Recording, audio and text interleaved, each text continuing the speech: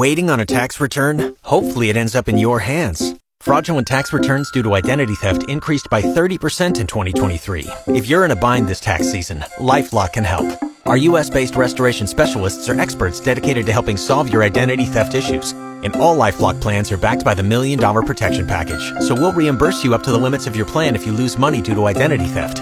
Help protect your information this tax season with LifeLock. Save up to 25% your first year at LifeLock.com/aware. Saskatchewan's #1 sports talk show is on. And now, starting an hour earlier, welcome inside the Radio Octagon. This is the Sports Cage on 620 CKRM.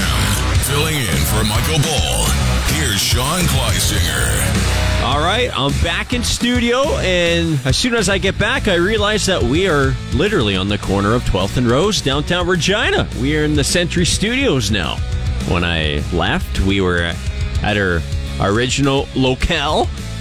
I like this. The only complaint I have is it's really bright, so I have to wear my sunnies. I'm wearing my sunglasses, and they're prescription too, so I can actually see now. Maybe I can make more sense when I talk because I can actually read what I'm trying to say. Sean Kleisinger here with Blaine Weiland as Michael Ball is away for, well, the next couple of weeks. So it's the B team, baby. It's me and you, my friend, and we're going to talk sports every single day. And I guess if there is a day to talk candy and chocolate, maybe today is the day because, well, I know Halloween's in the rear view, but last night I laid on my couch for about 3-4 hours and I downed not 1, not 2, not 3, 4, 5, 6, 7, 8, 9, 10, 11, maybe even 12 Reese's peanut butter cups. And today I am just feeling icky. I'm feeling sick. But as soon as the mic turned on today, I just realized, you know what? We're in our comfort zone now. I can put those feelings behind me. And we have a lot to talk about today because the CFL award nominees have been released. Las Vegas, there's a lot happening down in Vegas right now. Speaking of released, there's a lot of people being released down there. Unfortunately, Las Vegas Raiders no longer have Josh McDaniels as their head coach. They can their GM as well. Jimmy Garoppolo no longer starting at quarterback for the Raiders. That goes to Aiden O'Connell now. The thing that makes this worse, Blaine Weiland, is... I know what you're going to say. Yeah. I know what you're going to say. In the span of, well, a couple hours this morning, I realized that my Green Bay Packers, yes, I'm wearing my Green Bay Packers leather J today, my leather jacket. It's quite warm, too. But I just realized that my Green Bay Packers lost to both the Las Vegas Raiders and they lost to the Atlanta Falcons. And, oh, by the way, those Atlanta... I can't even say it. I don't feel good. Those Atlanta Falcons, Blaine, guess what else happened today? They announced that Desmond Ridder is no longer their starter. It's going to be Taylor Heineke moving forward, the former Washington Commander. So, yes, my Packers lost to the Falcons week 2, and then a couple weeks later, they lost to the Raiders. And here are the Falcons, not quite blowing things up, but they're benching their starting quarterback, and then the Raiders are quite literally blowing things up. And I don't know, is that what you thought I was going to say, Blaine? Yeah, I knew that you're going to say that the Packers lost to the Raiders and how that's a low one because that's a low one there. Yeah, it's a gut punch. If you're watching Monday, I'm here to wear it. Oh, they were god awful Monday. The Raiders were. I mean, I was expecting a chase. I wasn't expecting one this quick. Imagine this though. How different would things be if Jimmy Garoppolo connects on a few of those throws with Davante Adams? You see Davante throwing huge fits on the sideline. Imagine if he lays that right. See my arms? You can't see it because this is radio, but imagine my arms are out like a breadbasket right now. And Davante Adams was wide open down the field. And Jimmy Garoppolo just overthrow.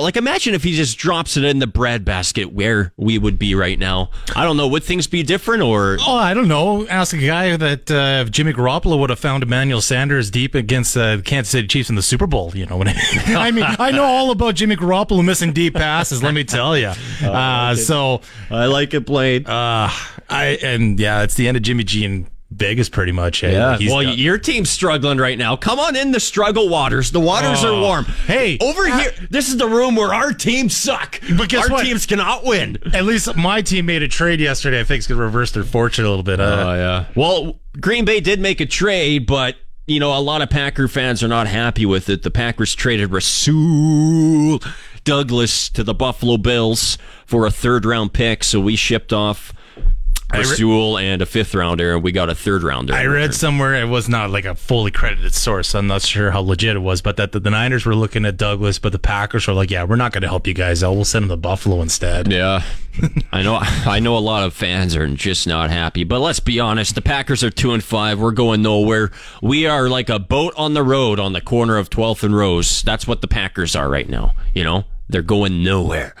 But this is going to be a fun show. We have a great show lined up for you today. On the other side of the break, so in about 5-6 minutes' time, Leboldus Golden Suns head football coach Ryan Giesbrecht will be joining us on the Western Pizza Hotline. His Leboldus Golden Suns are getting set to take on the Miller Marauders Friday night at Mosaic Stadium. And oh, by the way, those Miller Marauders, they have not lost a football game all season long. Perfect.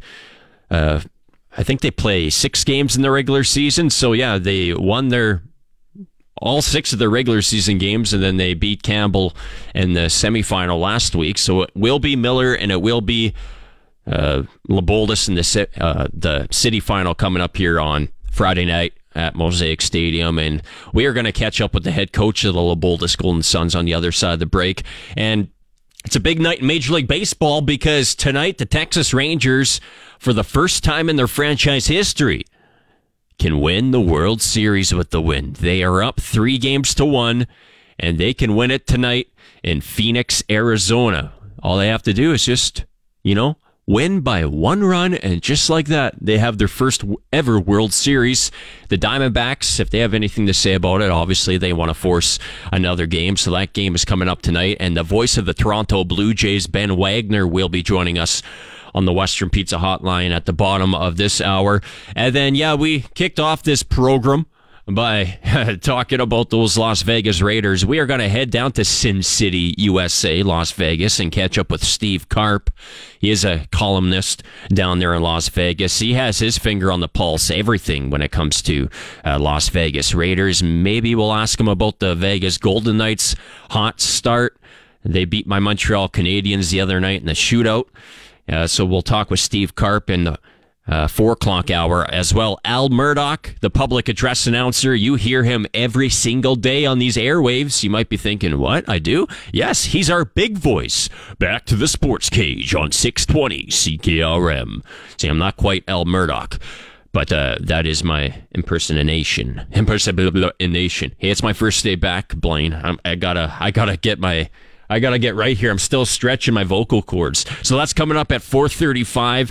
And then in hour 3, we are going to be talking about the CFL East semifinal that's coming up here on Saturday. We will hear from a couple players who will partake in that game. The punter for the Hamilton Tiger Cats, we know him well here in Riderville. Kaare Vedvik will join us at 5:05, and then at 5:35, Jeshrun Antwi, the former Calgary Dino and now Montreal Alouette running back. I might have to ask Jeshrun about how his Calgary Dinos absolutely blew it. I know it's kind of old news now, but like I said, first day back, I'm going to talk about it quick. I think you and Ballsy were talking about that on Monday, actually, how that was just... I guess not much more needs to be said about it. The guy should have just taken a knee, and then that's it. I mean, that's all that needs to be said about that. As well, this is the thing that a lot of Canadian Football League people are talking about, a lot of fans, because this is hot off the press as of this afternoon. We have our 2023 CFL Award nominees. And by no surprise in the West, it's Brady Oliveira, running back for the Winnipeg Blue Bombers. And in the East, it is, by no surprise either, quarterback for the Toronto Argonauts, Chad Kelly. And defensive player is Matthew Betts for the BC Lions, and Adarius Pickett for the Toronto Argonauts. Canadian, no surprise here either. In the West, the nominee is Brady Oliveira. In the East, it's Marc-Antoine Dequoy for the Alouettes de Montreal. And your most outstanding offensive lineman, the two nominees, is Jamarcus Hardrick with Winnipeg and Dijon Allen with the Toronto Argonauts. And special teams player Sean White and Javon Leake. And your rookie nominees, Kai Gray with the Edmonton Elks and Quantez Stiggers with the Toronto Argonauts. And your coach of the year, this is no surprise either. Mike O'Shea is up in the West and Ryan Dinwiddie in the East. When you hear that, Blaine, anything that come to mind? Any surprises? I mean, you heard it there. No Saskatchewan Roughriders, of course, up for awards this year, but I don't think that's any surprise, no? I think all around, no surprises. Maybe the only one that might have, been a surprise was the... Rocked your boat a bit? I don't know about rock my boat of sorts, but... Poked you in the rib? I don't know. The Western Canadian nominee, Oliveira and Matthew Betts, I think that was like a tight race, I was interested to see who would get that nomination. I figured that'd be a close one. Other than that, and maybe some of the rookie ones. I think a lot of people were expecting maybe Dustin Crum to be like the Eastern nominee for the most outstanding rookie. Otherwise, no. Who do you see winning the MOP? Oliveira? I think you got to give it to Kelly. Yeah, me too. I mean, the fact that, and look how much the Argos dominated the Eastern nominees, like all but one, I believe, that they are up for. They dominated, and I think Chad Kelly's the MOP this year, I'm mad about that because that would have been the guy I would have put money on back in the springtime. That's who I would have put. That was my prediction. I think I'm not just saying this. I'm not just saying it for the sake of saying it. I remember you saying that you were gonna place a wager or something. I should have put a place, but you never did you? I never did. And Blaine, we could have retired, and now here we are. Yeah, well, watch. He still will lose it. We say that now, and I think Chad Kelly's gonna win it though. Yeah, that'd be my guess. I think they're. I don't know if there's going to be much suspense. Maybe the Rookie of the Year and the offensive lineman maybe will be some, up for some, will be close come the award time on the 17th, but I think they're all going to be pretty predictable. Yeah, like you said, those awards coming up here at the Avalon Theatre in Niagara Falls, Ontario. See, Hamilton, they can't even do the award show in Hamilton. I don't know the reasoning for that, but I have driven through Hamilton before. I'm not going to lie to you. It's not the most picturesque place. Maybe that's why they want to move the awards to Niagara Falls. I don't know. I'm just spitballing. But it goes Thursday, November 16th, beginning at 4:30. Or 5:30 Saskatchewan time, and of course that's the Thursday leading up to Grey Cup Sunday in Hamilton, Ontario. So that is basically it as far as the big news of the day. I know there's a lot going on in Ottawa with those Ottawa Senators, and maybe we can touch on that quickly before we go to break, because the Ottawa Senators, they're going to be forfeiting a first-round pick here stemming from that 2021 trade debacle that sent Evgeny Dandanov to Vegas Golden Knights, it was.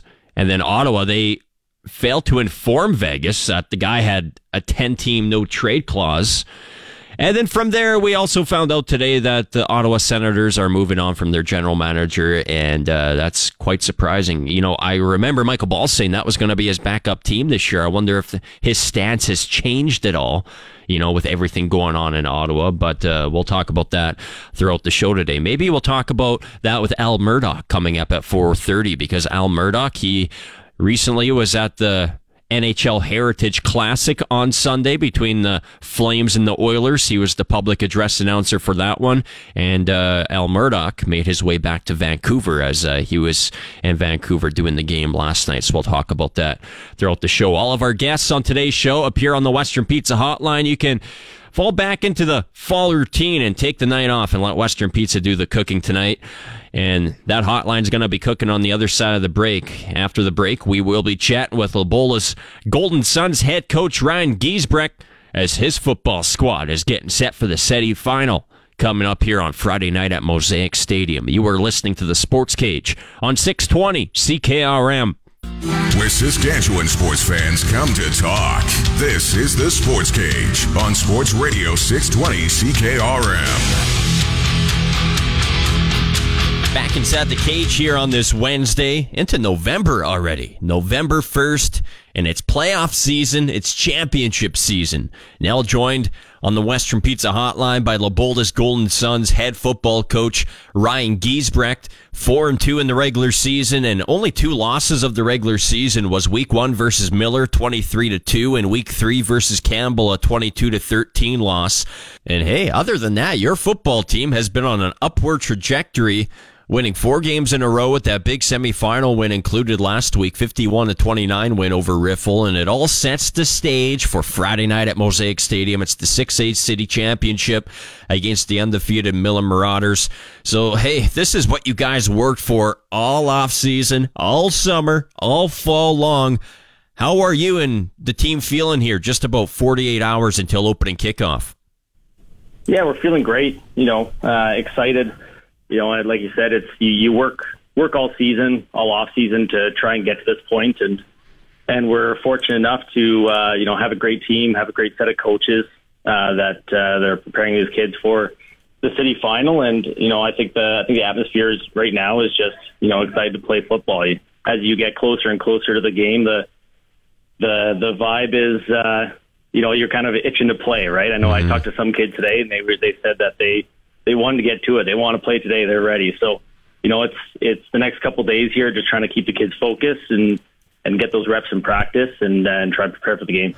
Yeah, you guys go into this game as underdogs, as these Miller Marauders haven't lost all season, and you guys got to look at them right at the start of the season. Do you think that might play into your favor compared to, say, if you just played them a few weeks ago? Yeah, for sure. I think it gives us a chance when we see them at the start of the season. First off, it kind of, especially with a program like Miller, it kind of lets us know where we're standing at the very beginning of the season. What type of things do we have to work on? If we're fortunate enough to get into the city finals and the playoffs and we see them again, what are some adjustments we can make? And then we're able to spend throughout the season as we're playing each week, we can kind of see those adjustments and implement some adjustments throughout the season. And then building into playoffs, it's also nice to have that full year of film, right? That we can watch and each game they play, and every team's different. So if you're watching them play a different team, hopefully there's some formations or some similarities between the teams that we can kind of pick up on, and just kind of makes for a good setup. When we played them last year, I think we played them 4 times, including the city final. So I think the build up and the stage is set for this game, and it's going to be fun. Yeah, for our listeners who haven't seen the Miller Marauders play, what kind of team are they? What makes them such a juggernaut? Yeah, I think that, first of all, they're coaches. They got a great coaching staff over there that prepares them very well for each game. They're aggressive, and they're just a good foundation built on defense and offense. Lots of their players are experienced football players that are able to make adjustments in game and just very smart on defense and offense, which that's what makes a tough team to play against. And I think we've done a great job of getting our players prepped and into the right spots to try and be successful. And talk about your players. What are a few players that fans should be watching for here on Friday night if they haven't taken in a game yet this season? Who are some stars on the Leboldus Golden Suns here in 2023? We're on offense, especially. Our foundation is our run game. Owen Mazer, our running back, is one of our key players. Last game, he rushed for 405 yards and 5 touchdowns. And he gets set up by the O-line, the receivers, all the blocking schemes and stuff like that puts him in successful spots. He's just he's a bruiser back who has a lot of speed that can break tackles. And we don't have that stat right now, but if you were looking for a stat of yards after contact, he'd be the best in the league for sure. We have our fullback, Jacob Goldstone. He also plays linebacker on our team. One of the most versatile players we've ever seen in this program. He's extremely fast, one of the strongest players on the team, and one of the smartest football players, again, that's come through this program. He's fantastic. Really the captain and the leader on defense, helping make adjustments in game and helping in the film room and meshing outside of the off the field. And another one for us is Liam Lavelle. He plays both ways as well. He plays our our tackle spot, and he also plays rush end. And one of the leaders in defensive points in the league, and just another fast, aggressive guy. And in high school football, one of the most important things is you're trying to get your fast, aggressive, and most talented guys to put the ball in their hands or get them closer to the ball, like Liam at rush end.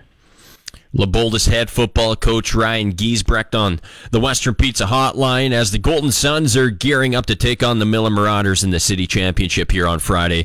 So how has the transition gone for yourself, Ryan, stepping up to the new head coaching job, taking over for John Ford, who was, he was the head man for so many years. I played against John Ford when he was the head football coach back in 2009 it was. So has being the head coach been exactly what you thought it would be, or has anything caught you by surprise that you weren't expecting?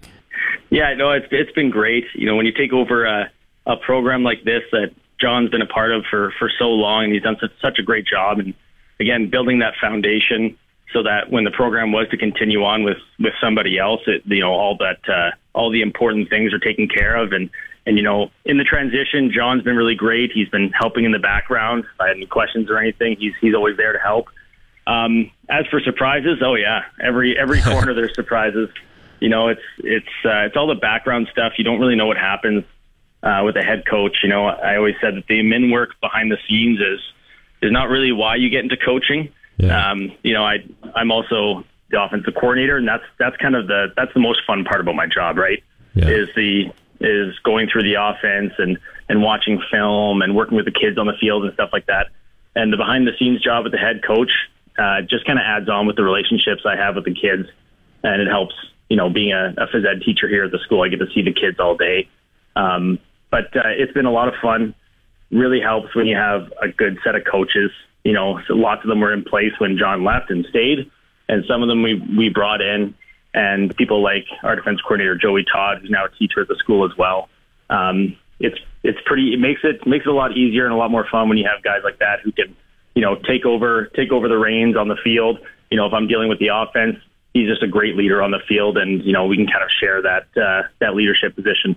Well, your Leboldus Golden Suns taking on the Miller Marauders Friday night at Mosaic Stadium. It's a 6 p.m. kickoff. Thanks for this today, Ryan, and good luck on Friday. Appreciate it. Thanks. I'm Blaine Weiland inside the Sportscage Studios for your Sports Ticker.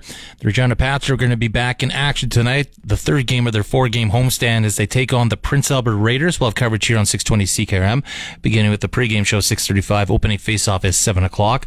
So far in the Pats homestand, through the first 2 games, they split with a win against the Blades, and on Sunday they were blanked by the Prince George Cougars. In the NHL, the big news is there's going to be some changes with the Ottawa Senators.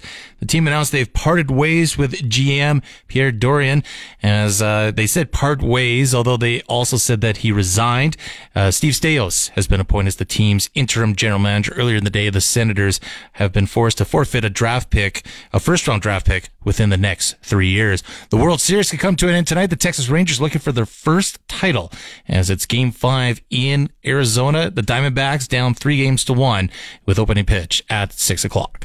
And that's your Sports Ticker. Our house is your house. Welcome inside the Sports Cage on Saskatchewan Sports Radio, 620 CKRM. 3:36 inside the Sports Cage. Sean Kleisinger alongside Blaine Weiland here on this. Well, I was going to say snowy Wednesday. I think that's safe to say. We are at the corner of 12th and Rose, downtown Regina here, and the snow is on the ground. The cars are rolling on by, and yeah, just like that, with the snap of a finger, we are on November 1st, and it kind of seems like yesterday in a way that we started talking with our next guest. Back in March it was, during spring training, during the Grapefruit League season, and I mean, here we are. This could be the last day of Major League Baseball until, well, the spring blooms again. Ben Wagner, the radio voice of the Toronto Blue Jays, joins us now on the Western Pizza Hotline. Does it seem like yesterday for yourself, Ben, since we started talking, or has it, I mean, you do a lot of baseball games, that's why I'm asking the question. It might seem a bit different in your seat than it does mine. You know what?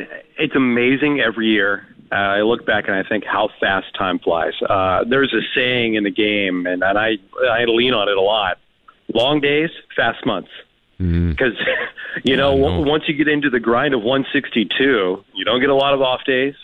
And, spring training is part of that. And, we cover over around 200 games by the time things are all said and done. And you hope to have a little bit of playoff berth. But, and that's kind of the goal, to get to that 200 game mark. And you lump in spring training in the middle of February when pitchers and catchers start reporting. And it certainly flies by once you get rolling.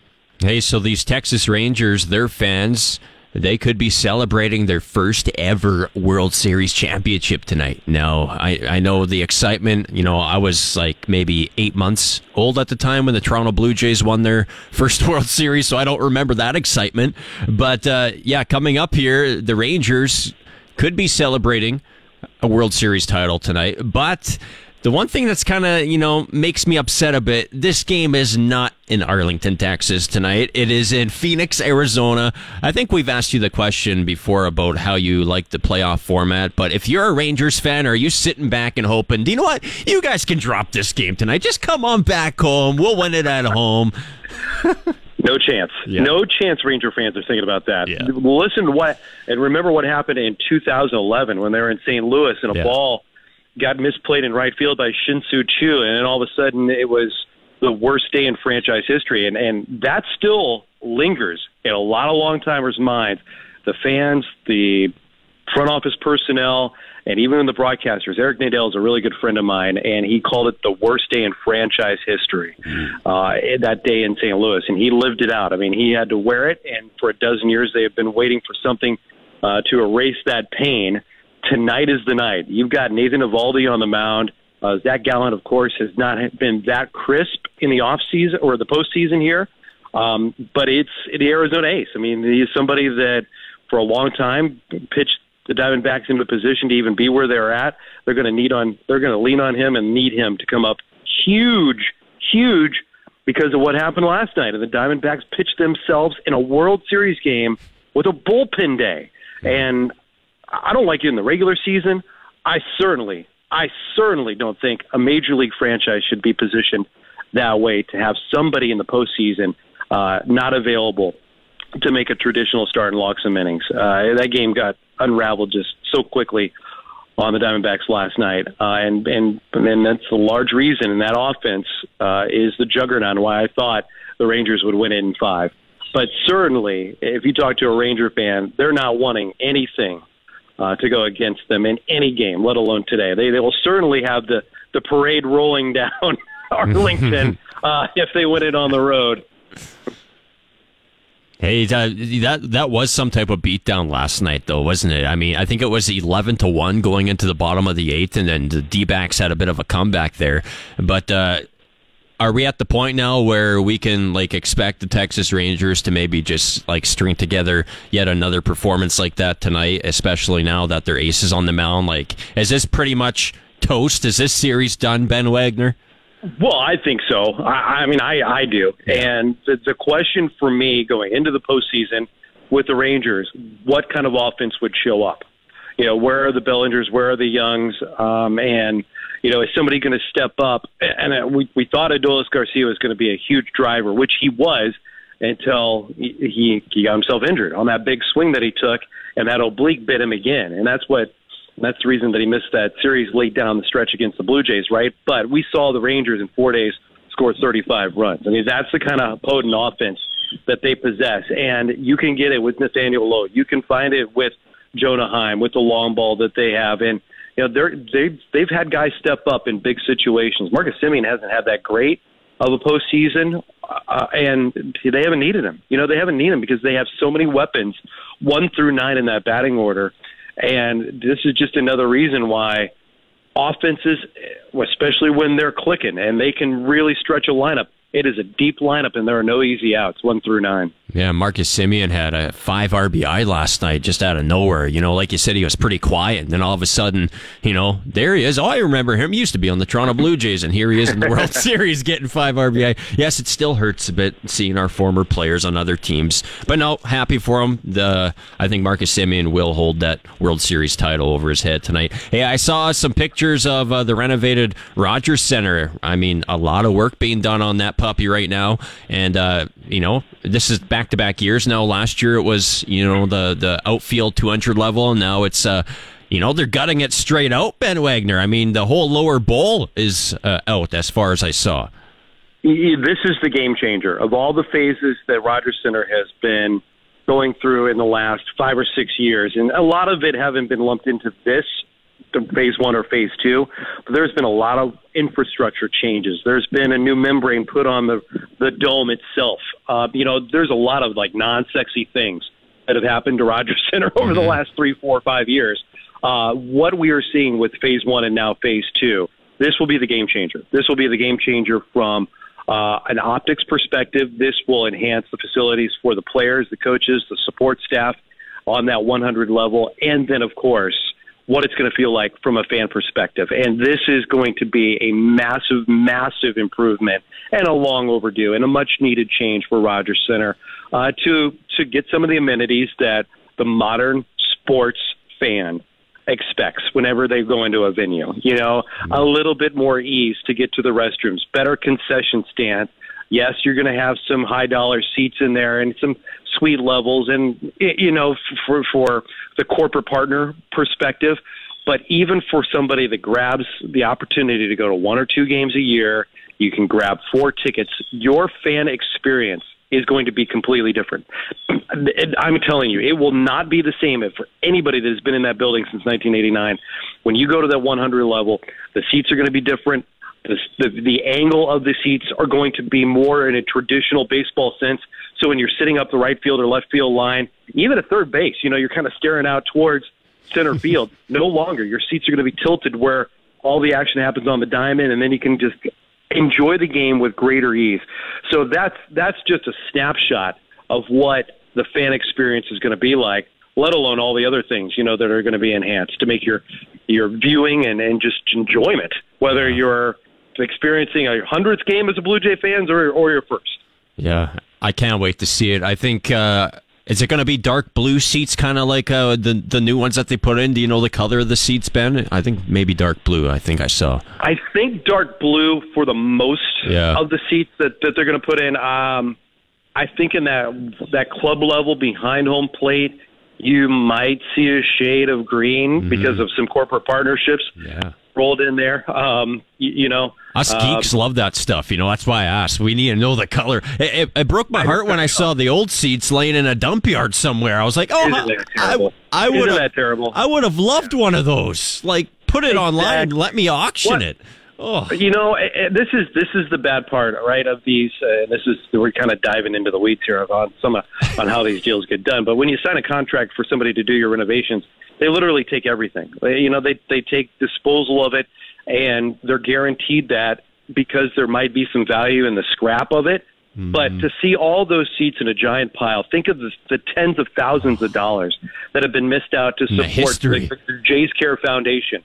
The history that could be sitting in somebody's cave or in some sports den or at a bar and restaurant, across the country, where they could have this piece of property. I mean, we're talking tens of thousands of seats, let alone what could have been generated for just, pennies on the dollar, to have that piece of memorabilia. Yeah, I'm a bummer. I get nostalgic about stuff like that. Oh, me too.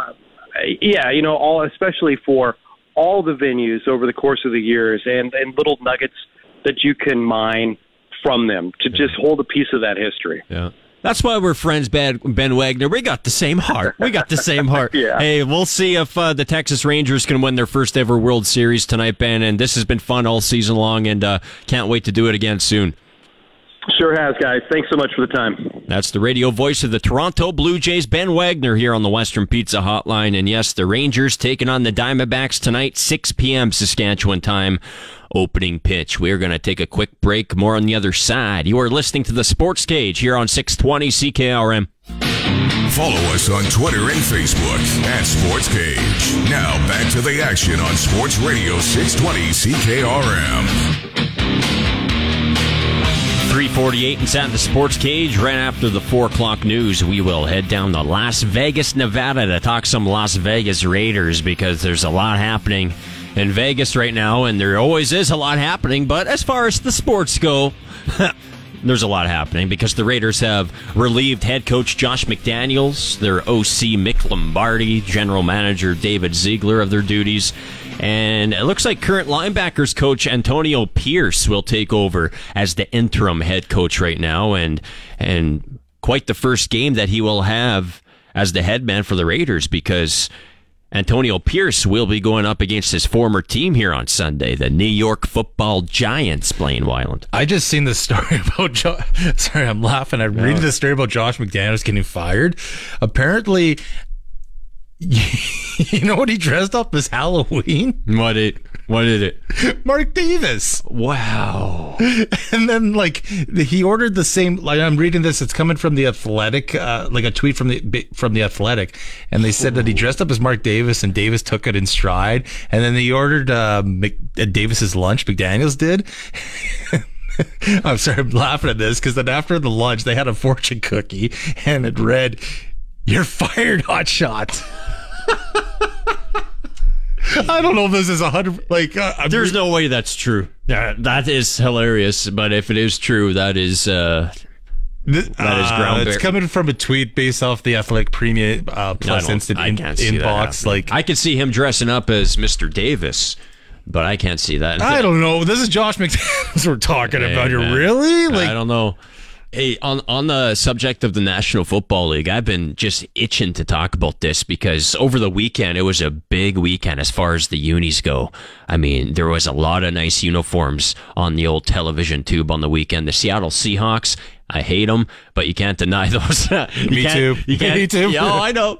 You can't deny those unis they were wearing. The old throwback to the 90s, the ones that Kerry Joseph actually himself wore. Like the Kingdom. That's what I think of, the Kingdom AFC West Seattle Seahawks. Absolutely. And you also had the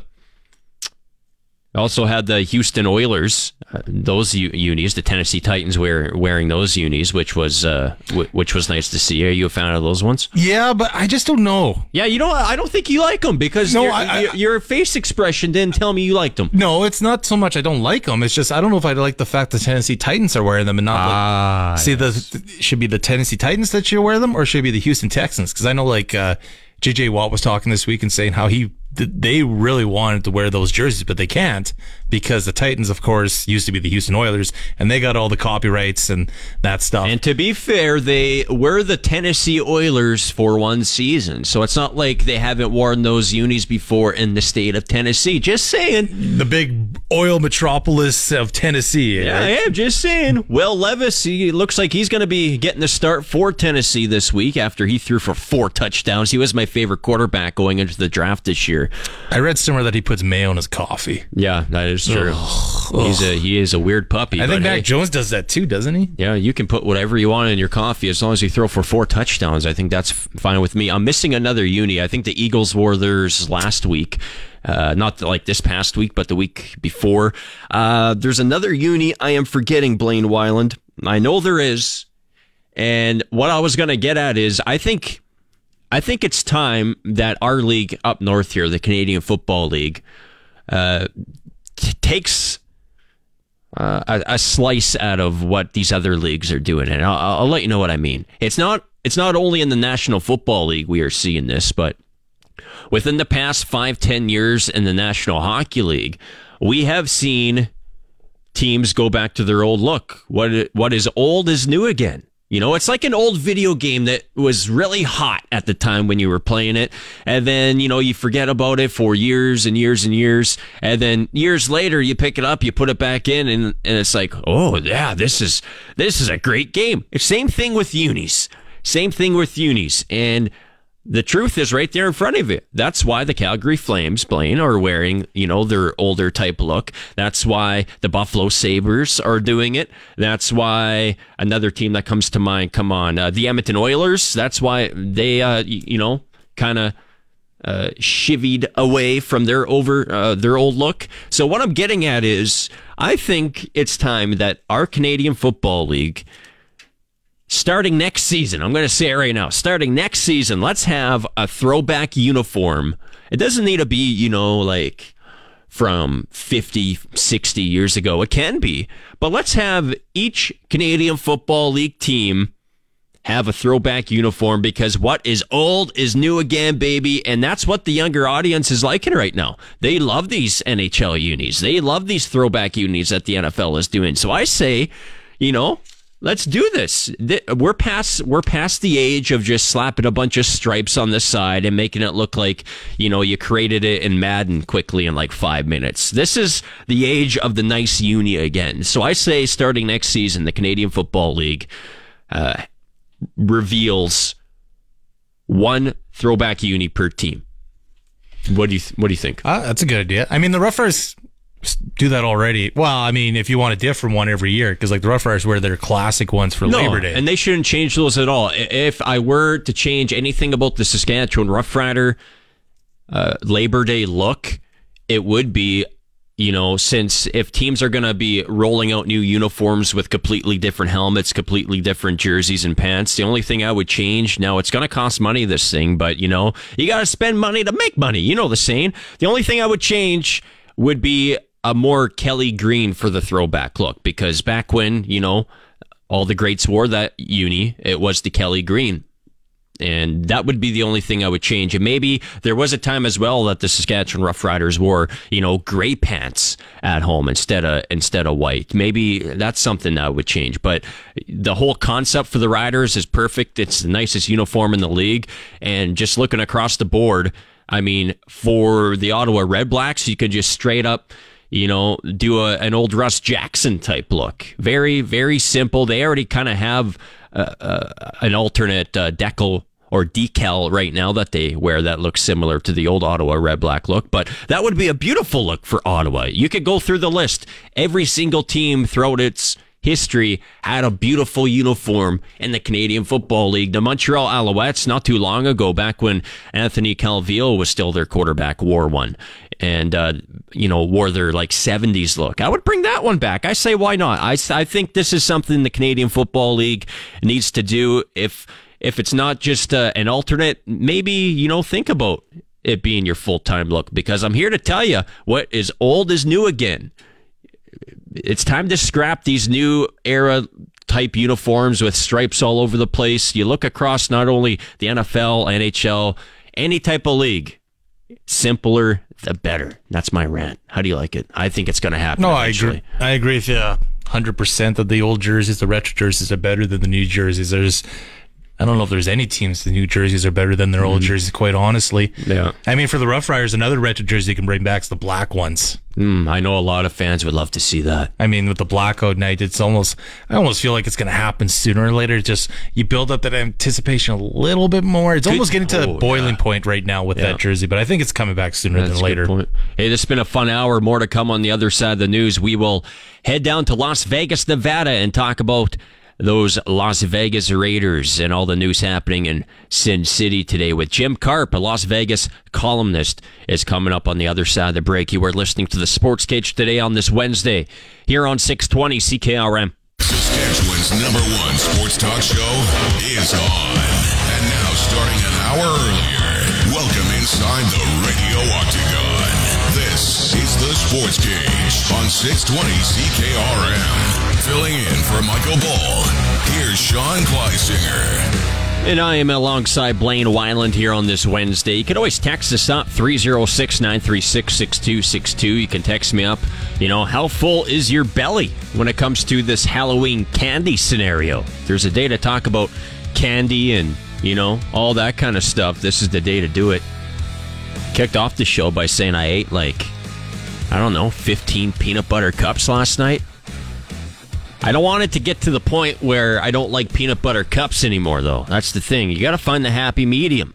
If you eat too much of it, you won't like it anymore. But we'll talk about maybe some of Blaine Weiland's favorite candy. What is your favorite candy bar, Blaine? Let's sneak this in here quick. when it comes to candy bars, I like the bounce. Like, I don't think I've ever had like one my entire life as my favorite. I've always like bounced around. Okay. Like Reese's is up there for sure.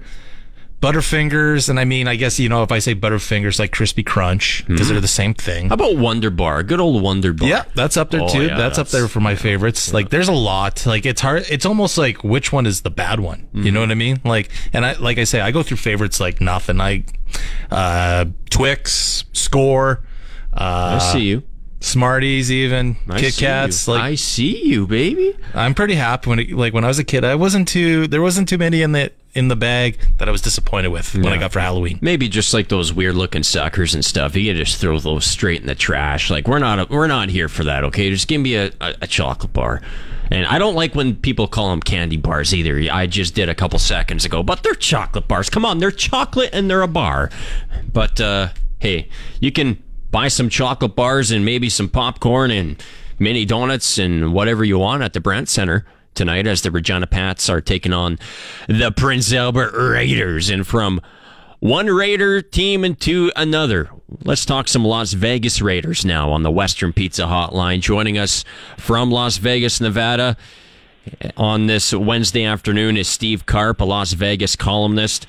Hey, Steve, how you doing today, my friend? Thanks for taking a couple minutes to talk with us.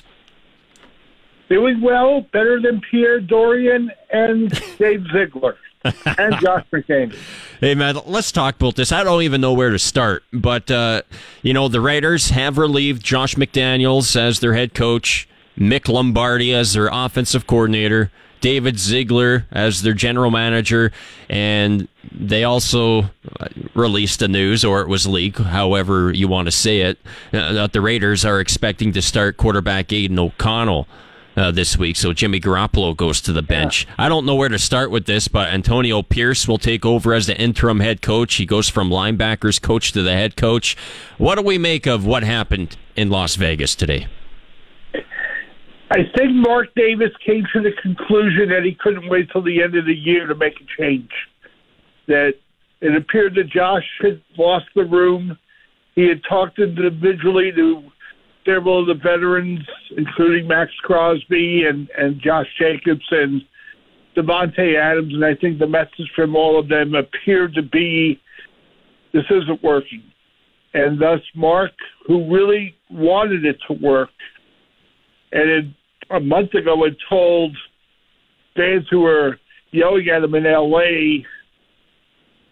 to fire McDaniels to smarten up, wound up smartening up himself, and he made the decision late last night. And I think what's going to happen with Antonio Pierce is he's going to have a great opportunity to prove he deserves this job on a permanent basis. We shall see if that comes to pass. But he did confirm that Aiden O'Connell will start against the Giants on Sunday, and that they're going to, move forward. They're not going to tear up the playbook, but they will do some things differently, and I think that should help an offense which has really struggled all season.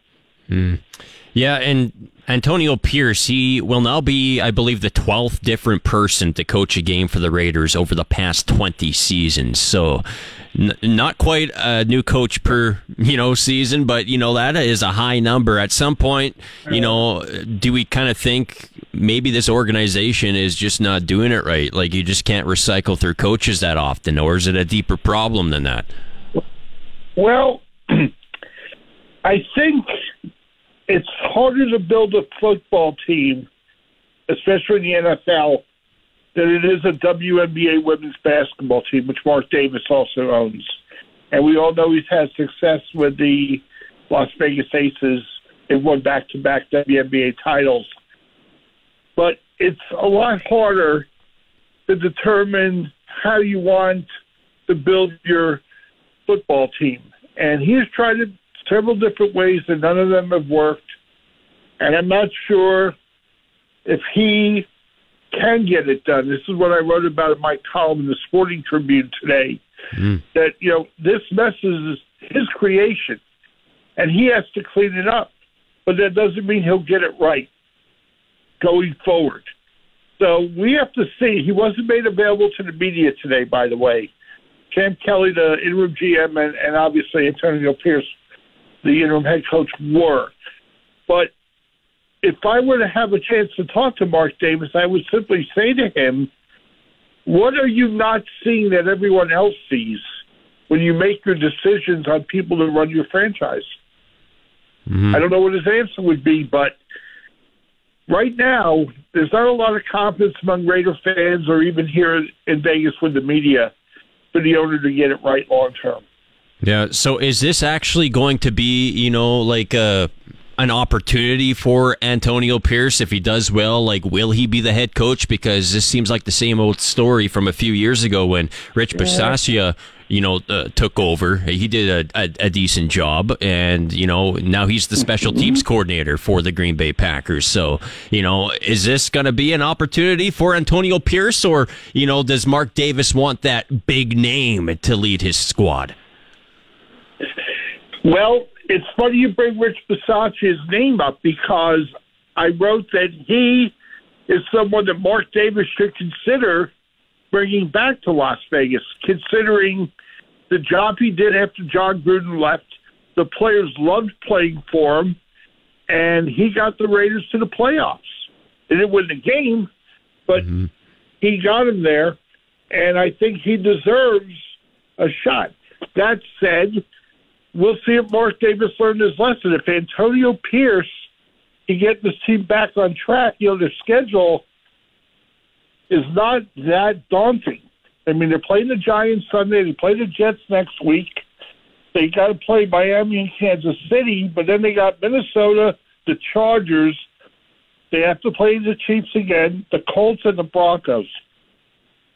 Some of those games are winnable. I mean, I don't think they can beat Miami or Kansas City, but I think the other games are certainly within grasp for victory. So Antonio Pierce should get a fair shot to prove he can or can't do the job.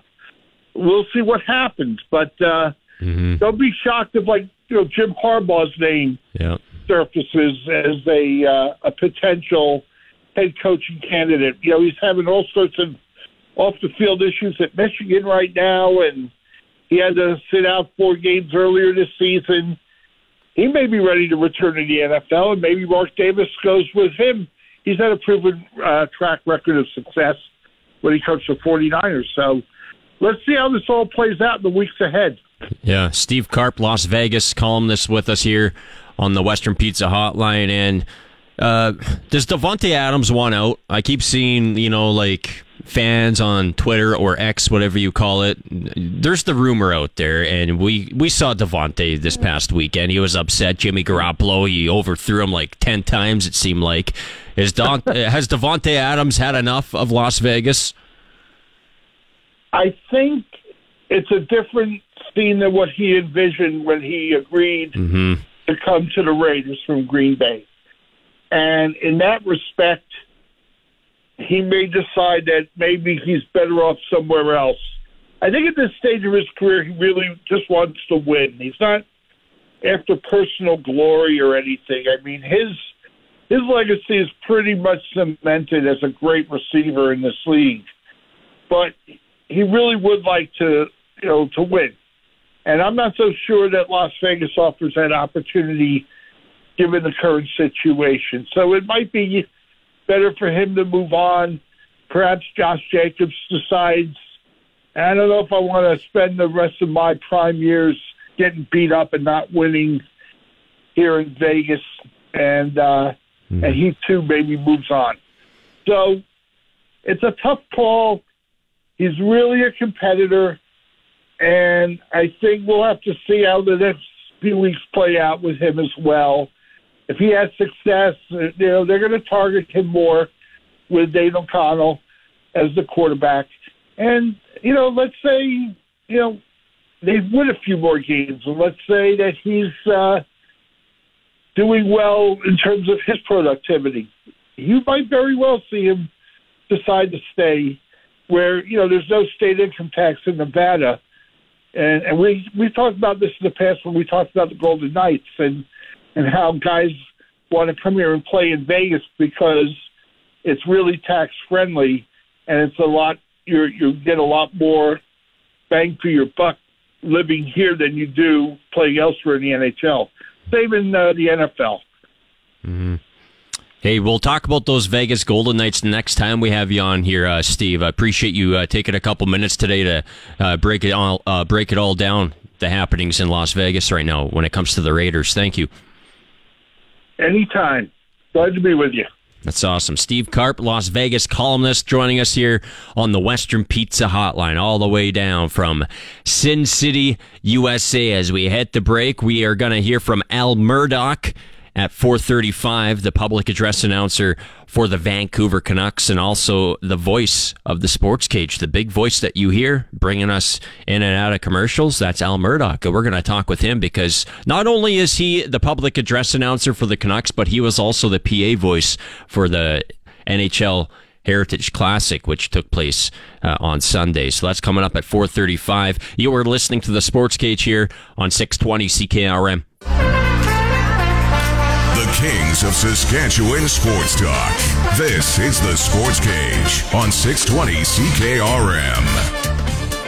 And the WHL announced this afternoon the adoption of mandatory neck guards. Neck guard protection for all players effective immediately as of Friday, November 3rd. So that's this Friday, so just a couple more days of no neck guards in the Western Hockey League, and this all happening, of course, because of the tragedy overseas over the weekend. Former Pittsburgh Penguin Adam Johnson died after getting hit in the throat by a skate. Very disturbing video.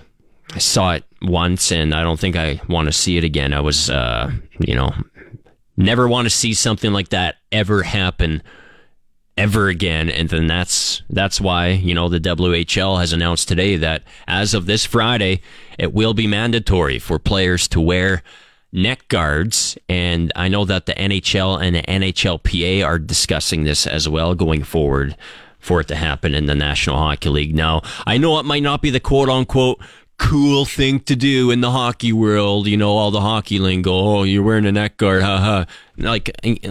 Enough with it already, okay?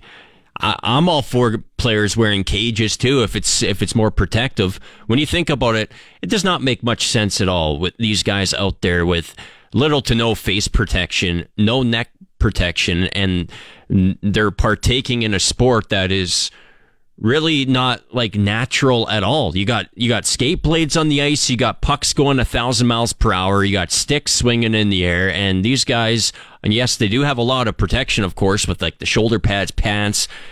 Believe me, I played hockey before, minor hockey growing up. The shin guards, you name it.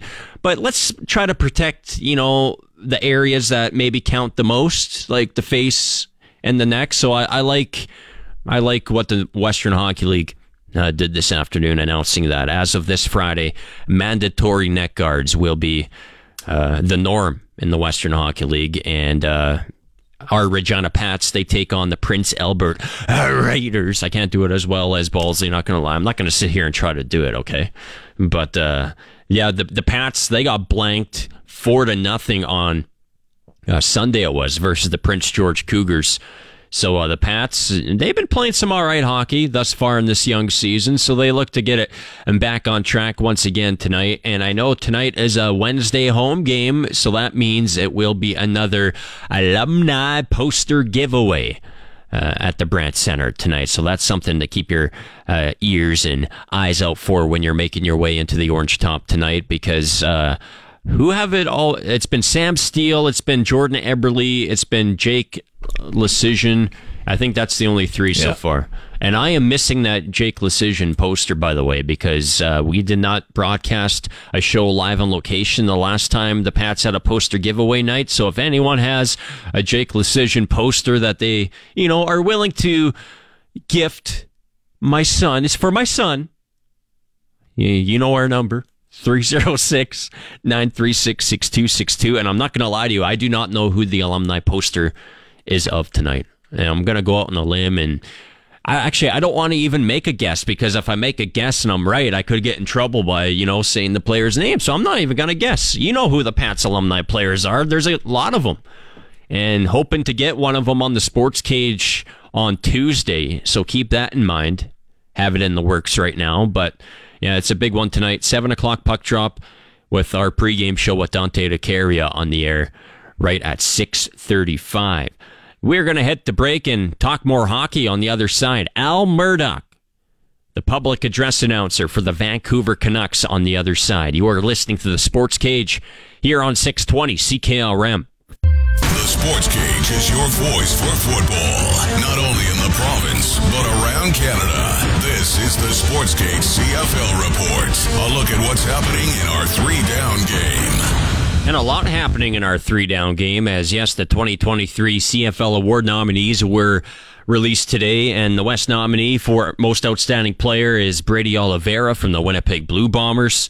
Chad Kelly for the Toronto Argonauts is the East Division nominee. Your Defensive Player of the Year nominee in the West here is Matthew Betts with the BC Lions, and Adarius Pickett is your nominee in the East with the Toronto Argonauts. And your Most Outstanding Canadian nominees, Brady Oliveira for Winnipeg, no surprise there, and Marc-Antoine Dequoy with the Alouettes de Montreal. Your Most Outstanding Offensive Lineman, Jamarcus Hardrick. That's a name that we know well for the Winnipeg Blue Bombers. He's up once again for Most Outstanding Lineman. And Dejon Allen for the Toronto Argonauts. Special Teams Player in the West, Sean White with the BC Lions and Javon Leake with the Toronto Argonauts. Your Most Outstanding Rookie nominees from the Edmonton Elks, Kai Gray. And in the East with the Toronto Argonauts, Quantez Stiggers. And Coach of the Year, Mike O'Shea and Ryan Dinwiddie. No surprise there. And these awards will go down the Thursday before Grey Cup Sunday. So it lands on Thursday, November 16th. And they will happen in Niagara Falls, Ontario this year. Saskatchewan's best coverage of the Saskatchewan Roughriders is on the Sports Cage. Right here on the mighty 620 CKRM.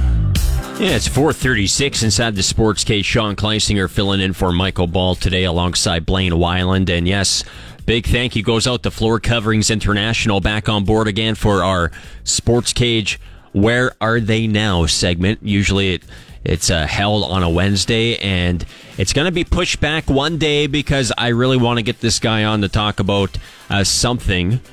That's what you call a tease, I guess. We will be talking Saskatchewan Roughriders football with this guest tomorrow on the Where Are They Now segment. And he is a former player, and it's a big anniversary of a very big game that he had. That's all the hints I'm going to give you, but I hope to catch up. We hope to catch up with him tomorrow as part of our Where Are They Now segment for Floor Coverings International. Save with the Stars event. Save hundreds on new floors. Visit FCIpromo.com. Only at participating locations. Offer ends November 30th here in 2023. And hey, that voice that you heard bringing us back from the commercial break is the one and only Al Murdoch. Cannot wait to talk with you, my friend. Thanks for carving out a couple minutes of your day. I know you're busy today. It is my pleasure. Always great to be on the mighty 620 CKRM. Yes, the golden tones of Al Murdoch. So, Al, how was the Heritage Classic on Sunday? It was wonderful. The weather couldn't have been better. +2 at puck drop, 55,000. Wonderful fans, had a great time. Sunshine, a pretty decent game. All of those games that I do is the second Heritage Classic, that I've had an opportunity to do. I did at Hamilton a couple of years ago, and all of those outdoor games and the All-Star Game and all of the stuff that the NHL asked me to do is always a great time for me. So how many outdoor games have you done now? I'm guessing a couple Winter Classics. You already mentioned a couple Heritage Classics. Are you keeping count? Yeah, well, I started in 2019 with the Winter Classic in Dallas, and so I've been doing all of the outdoor games since, and a few All-Star games, and I've got we've got the Winter Classic coming up in Seattle in January, then we've got All-Star Weekend in Toronto, and then we've got the Stadium Series, which happens in New Jersey in February. And this year we're not just doing one game, we're doing two games, an evening game on Saturday and then an afternoon game on Sunday. Wow. So is it safe to say, it's like you're asked to do all these big time games? So I'm just going to say it, Al. I'm speaking for you. You're pretty much the best public address announcer in the National Hockey League. That is why they come to you, Al Murdoch, to do these games. I'm correct? Wow, no, I mean, it's so. very subjective. It's very subjective.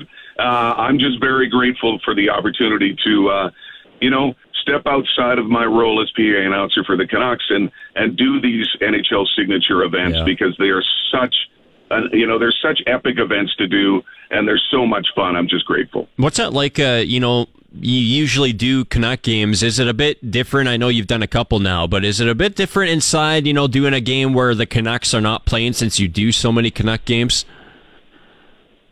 Yeah, I mean, if you're just referring to what's the difference between doing those kind of outdoor games and then, my regular role with the Canucks, I mean, I treat it exactly the same, right? Though it's just on a bigger scale because, you'll probably have more eyes on the game in terms of TV viewership, and you certainly will have more, butts in the stands because, like I said, over 55,000 people were at Commonwealth Stadium. Yeah. Do you have to be more neutral, or do you basically give it the same amount of energy, almost like the Canucks are playing the Canucks? Do you know what I mean? Like same energy for both teams as far as goal calls go. Well, yeah. Well, here's the thing with that is that the NHL brings me in to do all of the TV stuff, all the ceremonial stuff, all of the sponsorship stuff. So I actually work with the local PA announcer in each market. Mm-hmm. So, this past weekend it was Al Stafford, who's the PA voice for the Edmonton Oilers, an outstanding guy. So I'm not coming in and doing Edmonton and Calgary goal calls. It was an Edmonton home game. So right. Edmonton, we're going to get those signature calls from Al Stafford for the Oilers goals.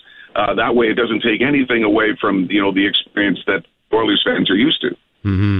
So, as far as, going into the event, you were basically just brought on for the O Canada and stuff like that, like the stuff that we heard on the television broadcast? Yeah. So they bring me in to do, the opening, right. All of the entertainment stuff, all of the corporate sponsorships stuff, because I'll be honest with you, the amount of stuff that I have to read during the course of the game or All-Star Weekend, there's no way that one person could do that and also do the regular calls right. of a PA announcer at the game. It's just way too much stuff. So that way, it's the best of both worlds. And I get to hang out with a fellow PA announcer from another market that I, otherwise probably wouldn't meet. That's pretty cool.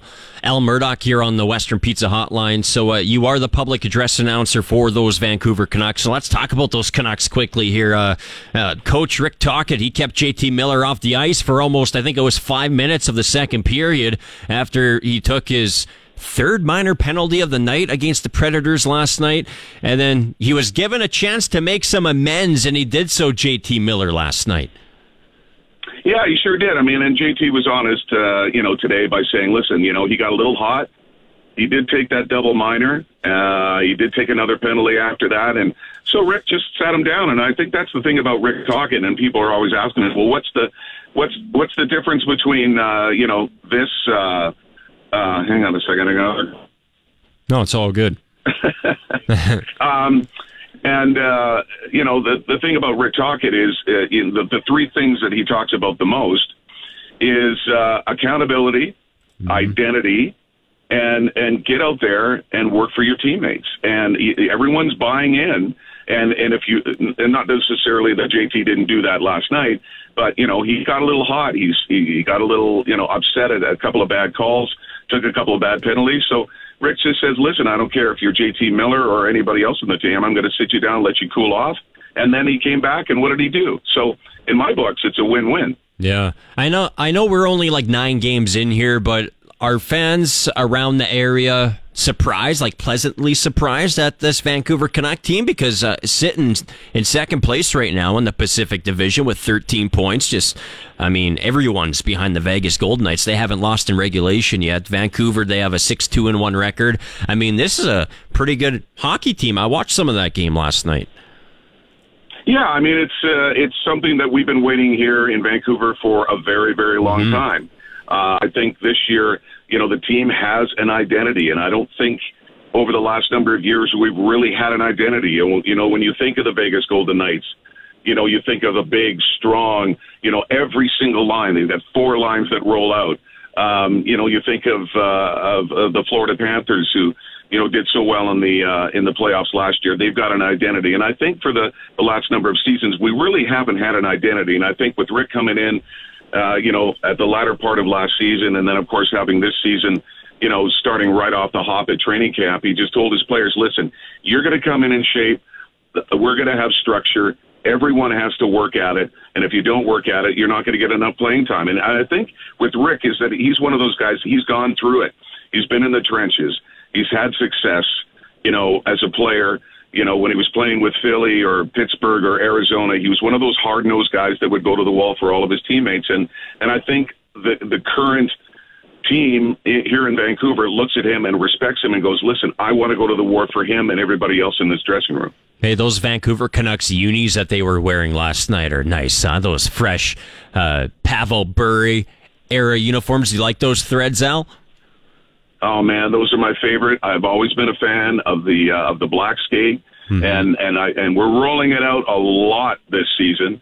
You know, to the massive ovation of everybody here in Vancouver, because I have a feeling that if you were to do an unscientific vote, but if you were to do a poll, I would say that the majority of Vancouver Canuck fans would like to have that as our permanent jersey, no question. What is old is new again. Do you think you see that happening anytime soon, Al? Like them wearing that full time? We've seen the Calgary Flames and the Edmonton Oilers kind of, you know, switch back to their old threads full time.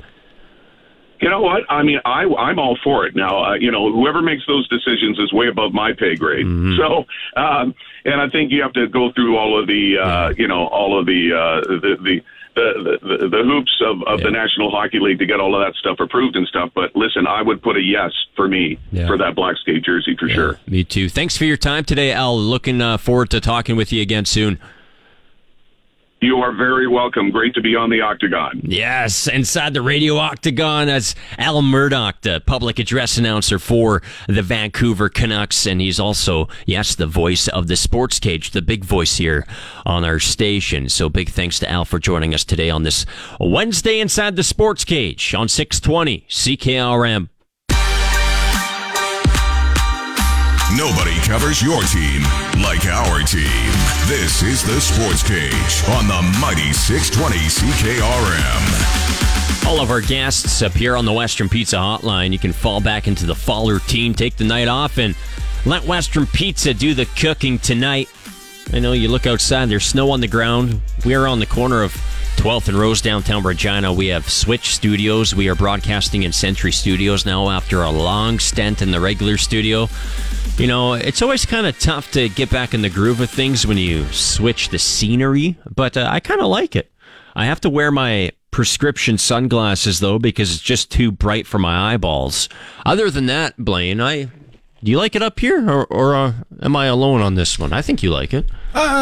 You got to see all the creatures during Halloween last night. Yeah, we picked a good day to start, on Halloween. Definitely all the creatures. Yeah, there's some... I like actually seeing the weather, you know, before how we would guess what it's like outside kind of thing. I like having windows. I'm not going to lie. So I like that part of it. So yeah, it's got its ups and downs.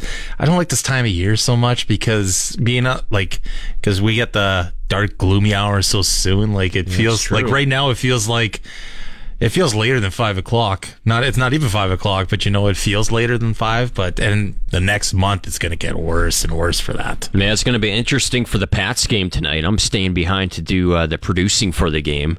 It's going to be dark, and I'm going to keep all the lights off. That's the way I like it. I like it just pitch dark. The only thing, you know, if I was to complain about one thing, and we're going to get this fixed, maybe even as soon as tomorrow, is our TV isn't working. We have a huge 75-inch TV in here, and it's just completely black.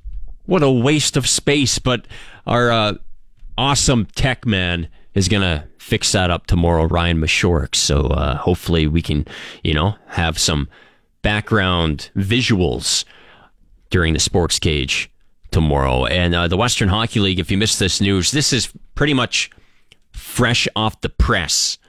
The WHL announced today that the adoption of mandatory neck guards And the neck guard protection for all players will be effective as of Friday. So this Friday, November 3rd.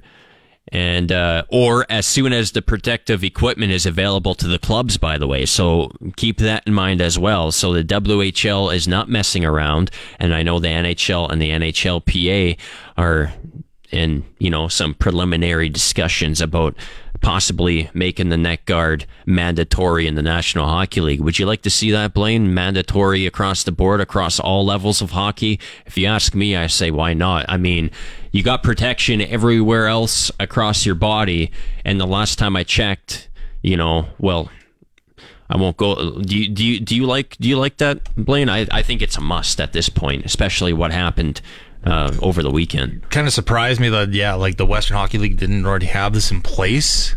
You almost think, especially with the other two major junior hockey leagues already had it in place. It's a little surprising that the West wasn't the one that did, but it's good to see that it's quick in terms of the introduction of the rule, that it's in place, and then it's going to be at the end of the week. And then, it just seems like a no-brainer. I mean, I remember when I was way back, and I think it wasn't like my first year in hockey, it was my third year in hockey that they kind of made neck guards mandatory. And I know we had the old school one that were annoying, but now they got them they're nothing, eh? I don't want to say they're nothing at all on your neck, but it just seems like a no-brainer that you have some kind of protection around your neck. Mm-hmm. Yeah, so we're going to see that as soon as Friday here in the Western Hockey League. And sticking with hockey, I don't think we talked about this yet, but unexpected note from the NHL this afternoon. Nicklas Backstrom announced that he is stepping away from the Washington Capitals due to his injuries. So in a statement, he basically said that, it's a difficult decision, but one that he feels is best for his health. And hey, you got to respect that. You got to respect it. He knows his health. He needs some time away, and that's the way it's going to be. And the Texas Rangers, they can win the World Series tonight, Blaine. Do you think they're going to do it? They have another opportunity to, this is their first opportunity to clinch the series after yesterday's 11-7 win. And I'm going to ask you the same question I asked Ben Wagner. If you're a Texas Ranger fan, you're sitting there thinking, okay, yes, we've never won a World Series before in our history, but you're also the very same Texas Ranger fan that is holding a ticket to the next game in the series at home. Are you wanting the Texas Rangers to lose tonight so you can witness a World Series clinching win in person, or, which side of the fence are you sitting on here? If I'm a fan, I just want the win. Yeah. I mean, it's the perfect situation to win it at home, have the celebration at home and everything like that. But when you're rolling, just get it over with, because there's always a chance, if it goes to a game 6. I mean, yes, they would be on home turf for the final 2 games. But still, I think you got the chance to finish off, you finish it. You just take the championship when you get it. So I think if you're a fan of the Rangers, it would be nice to be at home for game 6. But I think at the end of the day, if they can win it tonight and they can clinch it, that's what you hope for. Man, the Texas Rangers, they are in their, I want to say, I think this is their 3rd season in their new stadium. I could be wrong, but I believe it opened, or no, maybe I think this is their 2nd or 3rd season. So basically what I'm getting at is the reason why that they built a brand new stadium, it's pretty simple. It was too hot. I went to a game back in, what year was it? 2011. I saw the Blue Jays lose a series to the Texas Rangers. It was in the middle of July, and it was over 100 degrees Fahrenheit every single day. And the ballpark itself was a beautiful ballpark. There was nothing wrong with the ballpark. So I'm just going to say it. That's the reason why they got a brand new stadium. It looks awfully similar to their, rivals down the road. Not gonna lie, it kind of looks like the Minute Maid Park in Houston, Texas, the home of the Houston Astros. But yeah, I'm kind of hoping that this series gets extended. I'm neutral in this series, so I'm hoping that the Arizona Diamondbacks win tonight, because nothing beats, when it comes to baseball, nothing beats a Game 7 in a World Series. What else could beat it? A Game 7 in the World Series? I know if Arizona wins tonight, it's not going to be pushed to a Game 7, but it gets us that much closer to possibly witnessing a Game 7 in the World Series. So that's what I'm hoping for. Will it happen? Probably not. If you heard our conversation with Ben Wagner earlier, he basically said that, he thinks this series is over. I mean, Texas was up 11-1 going into the bottom of the 8th last night before Arizona kind of woke up and smelled the coffee with a bit of a comeback there. But it's going to be a good game tonight. I'm going to be, keeping my finger on the pulse of it. I'm going to be doing the Pats game tonight, but hopefully, I won't have it on this TV because it doesn't work, but hopefully I can get it on the monitor as the Texas Rangers look to clinch their first ever World Series title. And when you think about it, they've had some great players over the years. Nolan Ryan comes to mind first, of course. I mean, Michael Young, another player. Adrian Beltre, Juan Gonzalez, Pudge Rodriguez, there you go, Alex Rodriguez, Rafael Palmeiro, there we go, keep it coming. Who else comes to mind when it comes to the Texas Rusty Rangers? Greer, yeah, there we go. So all those names, and tonight could be the night for Texas Ranger fans. I believe ex-president George Bush is a Texas Ranger fan. He was at one of the World Series. He used to be the owner. He used to be a part owner of the Rangers in the early 90s. Yeah. Before he became president and all that, eh? Yeah, so I'm assuming that he is still a fan of the team. He was there at Game 1. Yeah. So that game is at 6 p.m. tonight. I think I might have said 7 earlier, but it's a 6 p.m. opening pitch in the World Series tonight. All right, we are going to hit the break. That is hour 2 of the Sports Cage. On the other side of the break, it's time to talk some Canadian Football League. We're going to focus on the CFL East semifinals today, as we are going to catch up with former Rider punter and current Hamilton Tiger Cat punter Kaare Vedvik. And then at 5:35, we will chat with Jeshrun Antwi, former Calgary Dino and current Montreal Alouette. That's all coming up on the Sports Cage. If you want CFL talk, you don't want to go anywhere. You are listening to the Sports Cage on this Wednesday here on 620 CKRM. Saskatchewan's #1 sports talk show is on. And now, starting an hour earlier, welcome inside the radio octagon. This is the Sports Cage on 620 CKRM. Filling in for Michael Bull, here's Sean Kleisinger. Alongside Blaine Weiland, corner of 12th and Rose, downtown Regina, here on this Wednesday night. I guess it's technically still the Wednesday afternoon. We're not in the evening yet, I don't think. Some people say 5 o'clock is even. I don't know. Yeah, I always say it's 6 o'clock because it's like 12 o'clock's noon, 6 o'clock is, go by quarters. Yeah, that's what I do. Yeah. 12, 6, 12, 6. Like, we got time controversy. I consider the overnight 12 to 6, morning starts at 6, 6 to 12, afternoon 12 to 6. I feel like that could be like in a Seinfeld if it hasn't been before. Like George saying, "Did you just say good evening to me?" And then Jerry be like, "Yeah."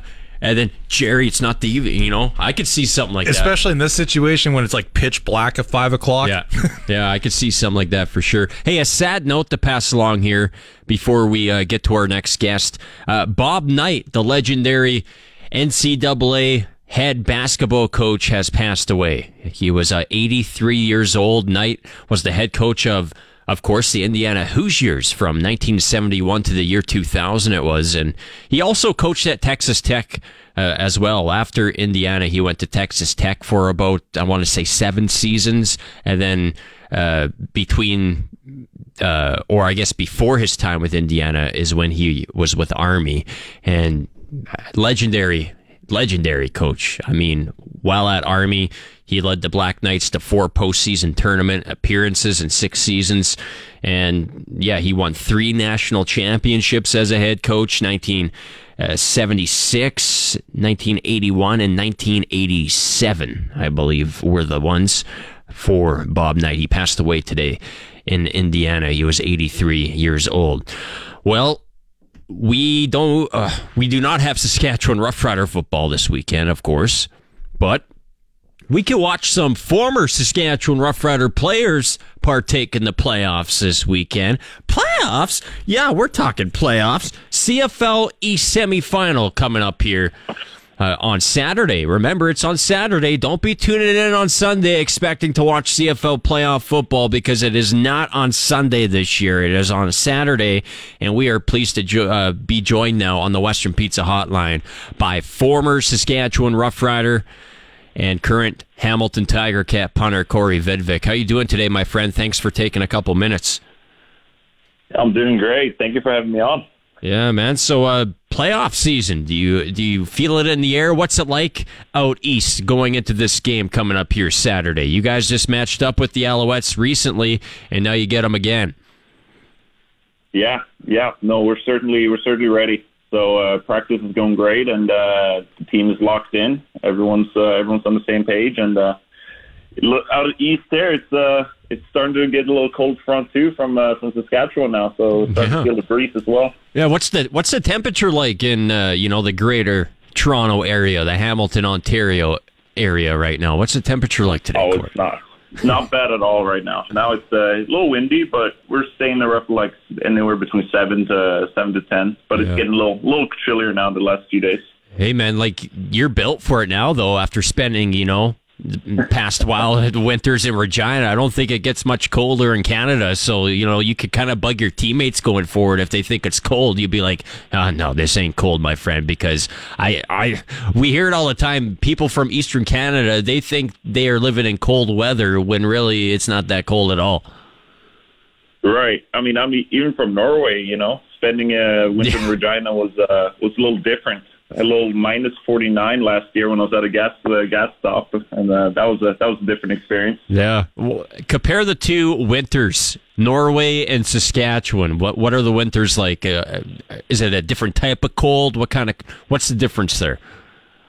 Yeah. So I'm from coastal city in Norway, so it's our winters is more similar to what you would find out in Vancouver. It's like the coastal climate, and a lot of wind. The snow doesn't stay on the ground for too long, and then it turns into sludge. But the Regina winter was very, very dry and cold, and it stayed.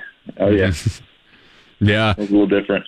So, is it safe to say this is the coldest place that you've ever been, Regina, Saskatchewan, or is there somewhere colder? Yeah, no, for sure. I was driving to the border in what's it called, Pilot in Saskatchewan. To get my work permit, and on the way back I had to stop for gas, and then that's when it said it was minus, with the wind chill, it was minus 49 outside, and I just realized I've never been in that cold. Coldest I've had was like minus 27, I believe, back home in Norway. Yeah. But obviously the coastal city where I stay at, where I'm from in Norway, is a lot warmer than what you would find up north in Norway. Northern Norway is close to the Arctic, so up there you will find a similar winter, if not even colder. Hey, I would say the same. Hey, so what's it like punting at Tim Hortons Field? This question's not usually asked because, punters probably don't get asked this question a lot, but is there any differences punting in, say, a cold Tim Hortons Field compared to a cold Mosaic Stadium? We all know it probably won't be as cold. And, but, just take our listeners through, the processes, as far as a punter goes when it comes to the process going into a punt.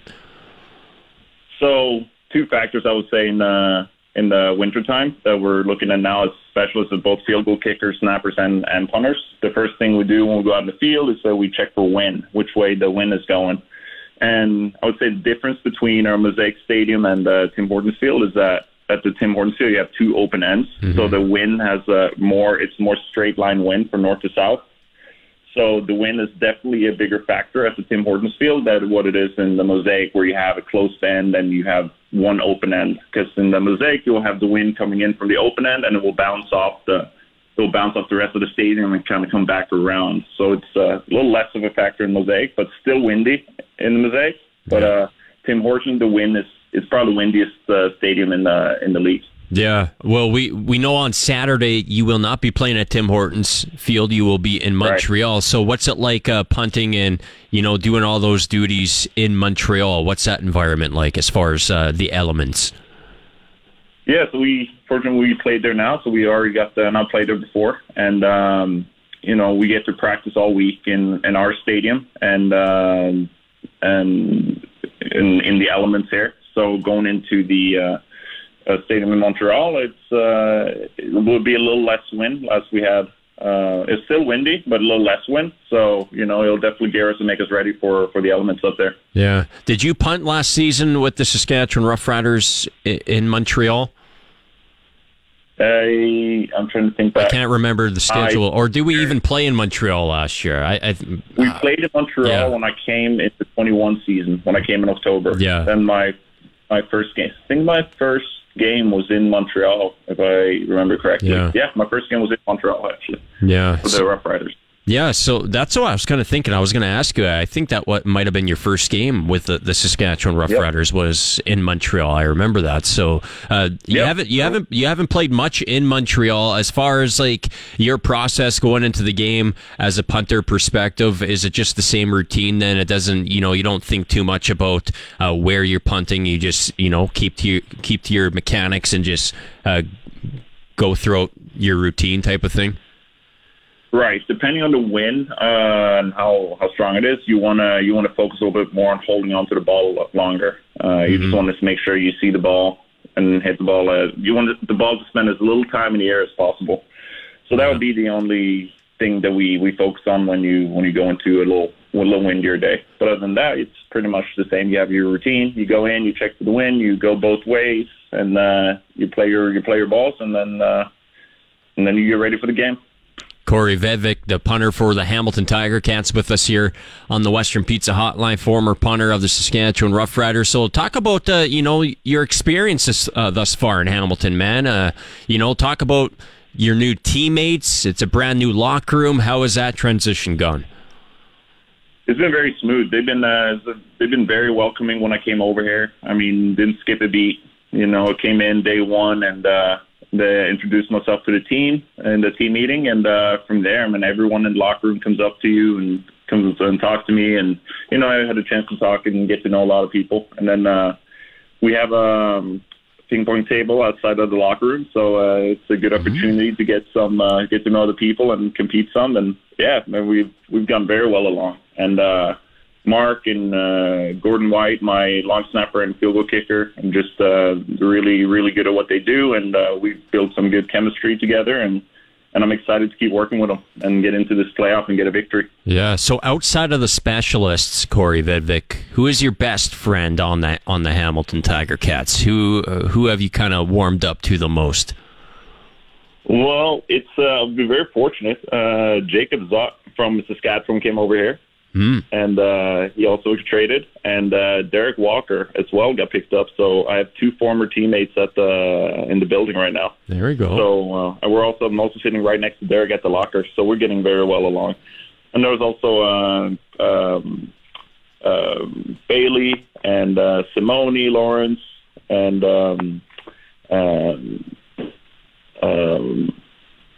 there's a lot. Bo Mitchell. He's great. Yeah. He always comes up to me, and we keep talking punting. Believe it or not, he actually watches a lot of punting videos. Wow, let's go. Okay. Punters are people, too. Okay, Bo Levi. Exactly. Yeah. Yeah, he comes up to me and say, "Hey, man, I saw some videos on Instagram the other day about, punting mechanics and this and that." And, he talks punting. He knows about the drop, and he knows what to look for. And it's been cool kind of getting to talk outside of the specialist room with other about what we do. Yeah, that's cool. Great. But no, it's a very good team. I mean, the chemistry is great, and it's a very tight knitted group right now. So we have a really good thing going, and I'm excited. I'm excited to see what we're gonna bring. Yeah, you guys finished 8-10 in the regular season, and can expect Bo Levi Mitchell, maybe both Matthew Schultz in the game coming up here on Saturday. So it's going to be an exciting game. Going to be rooting for you, my friend. Thanks for carving out a couple minutes and, talking with us. Always loved you here on Rider Nation, and you were always, really accommodating coming on our show here on the Sports Cage, and we'll be rooting for you on Saturday. Thank you so much. It's been a pleasure, and I'm available anytime. Awesome. That's Corey Vedvik on the Western Pizza Hotline, former punter of the Saskatchewan Roughriders and current punter for the Hamilton Tiger Cats, and his Ticats are getting set to take on the Montreal Alouettes here on Saturday in the East semifinals. So kickoff for that one, I believe it's at 1 p.m. our time, if I'm not mistaken. I believe it's a 1 p.m. kickoff Saskatchewan time. So we heard from the Tiger Cat side of things, and at the bottom of the hour, we're going to hear from the other side. We're going to check in with Jeshrun Antwi, running back for the Montreal Alouettes, later on this hour. You are listening to the Sportscage here on 620 CKRM. Where Saskatchewan sports fans come to talk. This is the Sportscage on Sports Radio 620 CKRM. Yeah, it's 5:23 inside the Sportscage.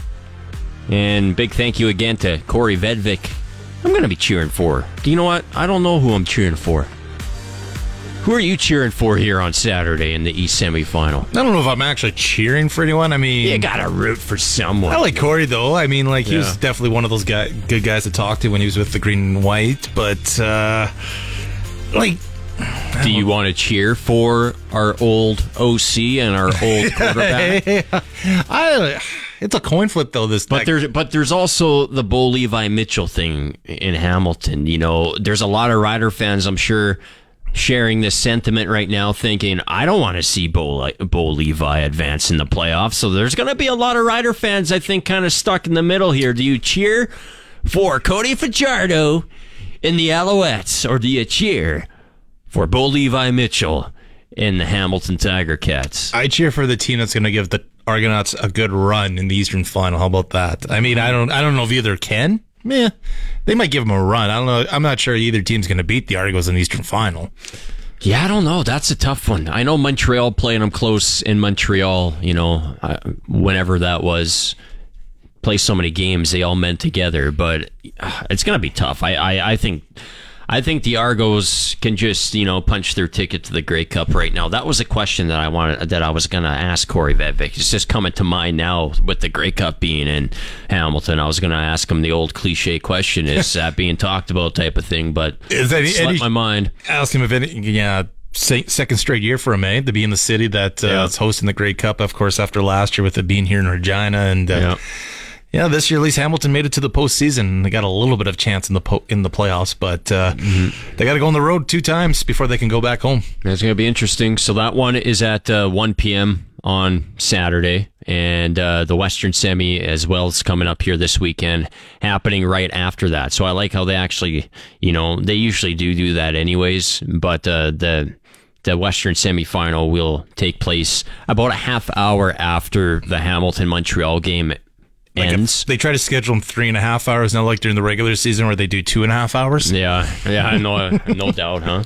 So it's a 4:30 p.m. kickoff. And just a reminder too that because time changes on Sunday, or everyone else changes their clock on Sunday, so the league finals will be a different time than That's the one thing about Saturday games at this time of year. They're going to have different times in Saskatchewan because the clock changes on Sunday. Yeah. So the Eastern Semi this week will be at 1 p.m. our time, and then the Eastern Final will be at 2 p.m. And then, so on and so forth. The Western Semi-Final here on Saturday will be at 4:30, and then the Western Final at 5:30. So you can just basically bump everything up an hour as far as the start times go. And then the Grey Cup itself, 5 p.m. kickoff. Well, we all know it won't be right at 5 p.m., but it'll be around then in Hamilton, Ontario. We're going to take a break here, and we are going to be joined on the Western Pizza Hotline in a few minutes by running back of the Montreal Alouettes, Jeshrun Antwi. And I am going to ask him about his Calgary Dinos and the blunder that his his alma mater suffered this past weekend versus the Manitoba Bisons, as the Calgary Dinos are now on the outside looking in the Canada West postseason. You are listening to the Sportscage here on this Wednesday on 620 CKRM. I'm Blaine Weiland inside of the Sportscage studios with your sports ticker for Busy Bee. Busy Bee will replace or repair your residential or commercial garage door so you don't get stuck in or out. Catch the buzz. Busy Bee Doors, the garage door specialists. The Regina Pats are going to be in action tonight at the Brandt Center. This is the third game of their 4-game homestand. Tonight they will take on the Prince Albert Raiders. The third time these two teams will meet this season. Prince Albert took the first 2 games up in Prince Albert earlier this year. Coverage on 620 CKRM begins with the pregame show in just over an hour's time at 6:35. The opening face-off about 90 minutes time at 7 o'clock. The WHL announced today that it's going to be mandatory neck guard protection for all players effective this Friday. And of course, quick reaction to the tragic passing of Adam Johnson this past weekend in England. Some tragic news in the world of sports. Legendary basketball coach Bobby Knight has passed away at the age of 83 years old. And plenty of changes in the sporting world. On the ice, the Ottawa Senators and general manager Pierre Dorion have mutually parted ways. Earlier today, the Senators were stripped of a first-round draft pick sometime within the next 3 years. Evgeny Dadonov trade that happened a couple of years ago. They forgot to mention to Las Vegas about the no-trade clause that set off a couple of chain of events. Of course, that happened in 2021. The Senators were punished today, and Dorion is now out.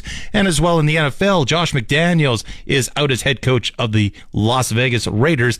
Former New York Giant linebacker Antonio Pierce will be the team's head coach, and the Raiders will take on the Giants this week. And that's a look at your sports ticker. Let's head ringside and check in with the oldest major junior hockey team in Canada. This is Pat Chats from your official voice of the Regina Pats, 620 CKRM. All right. Getting set for some hockey tonight under the orange top. The Prince Albert Raiders in town to meet the Regina Pats. This is Pat Chat, brought to you by the Canadian Brewhouse. You can get the best Flockin' Chicken Wing special in town with 69-cent wings all day long, every Wednesday and Sunday, with a feature wing flavor of the month every month. Check it out at the Canadian Brewhouse. And the Regina Pats, as mentioned, taking on the Prince Albert Raiders tonight. The Pats are coming off that 4-0 loss, that matinee special at the Brandt Center. I believe that was the first matinee game of the 2023-24 season this past Sunday, that 4-0 loss versus the Prince George Cougars. So the Pats will try to right their wrongs this evening. It will be a 6:35 p.m. pregame show with puck drop shortly after 7 o'clock. And the big news in the Western Hockey League, as of today, the Western Hockey League announced that the adoption of mandatory neck guard protection for all players will be effective as of Friday, November 3rd. So just a few short days away, but it might be in effect even sooner than that if the equipment is available to the clubs before then. So if the equipment is in-house before November 3rd comes around, you can expect to see neck guards being worn by WHL players. But if it's not, then Friday will be the date. So that is the big note in the Western Hockey League today, as Dante DeCaria is getting set to call tonight's matchup once again. 6:35 p.m. pregame show here on the mighty 620 CKRM. It's time to step into the radio octagon. You're tuned to the Sports Cage on Saskatchewan Sports Radio, 620 CKRM. It's 5:36 here inside the Sports Cage on this Wednesday, getting set for another weekend of Canadian Football League action, and it's going to be nice to actually, watch games this weekend that matter. This past week in the Canadian Football League kind of felt like, preseason, because the playoff field was completely set. The games that were being played were completely meaningless. And, well, this is the complete opposite of that. It's playoff football coming up here Saturday in the Canadian Football League, and we are awaiting the call of Jeshrun Antwi, running back for the Montreal Alouettes. Hopefully he calls in right away here, as the Als are taking on those Hamilton Tiger Cats. And the other game, it's a matchup from October 20th, I believe, was the date when the Calgary Stampeders went into BC Place and, let's be honest, embarrassed the BC Lions. No one really saw the Stampeders, beating the Lions to that extent, because at the time, the BC Lions, they still had an outside chance of, finishing first in the West Division. They needed some help, albeit, but they still had something to play for. It didn't matter to the Stampeders the one that day, as they went into BC Place Stadium and, really took it to the BC Lions. So that game is at 4:30 on Saturday, awaiting the call from Jeshrun Antwi. And I like what the Canadian Football League did, though, moving the playoffs to Saturday, Blaine, because I don't see why you would want to play it on Sunday. I think in a few years we might see that happen with the Grey Cup as well. I don't see why you want to go up against Sunday Night Football, especially when you're trying to attract, viewers from down south and stuff. Like, Americans are not going to be watching the Grey Cup on a Sunday night, and maybe they won't even be watching it on a Saturday night because there's college football and stuff, but maybe it opens the door to some more, viewership. I don't know. What do you think? Saturday is the right call. And then another thing too, it's, you don't have to work Sunday, so you can have a party with that as well too, as opposed to a lot of people go back to work on Monday.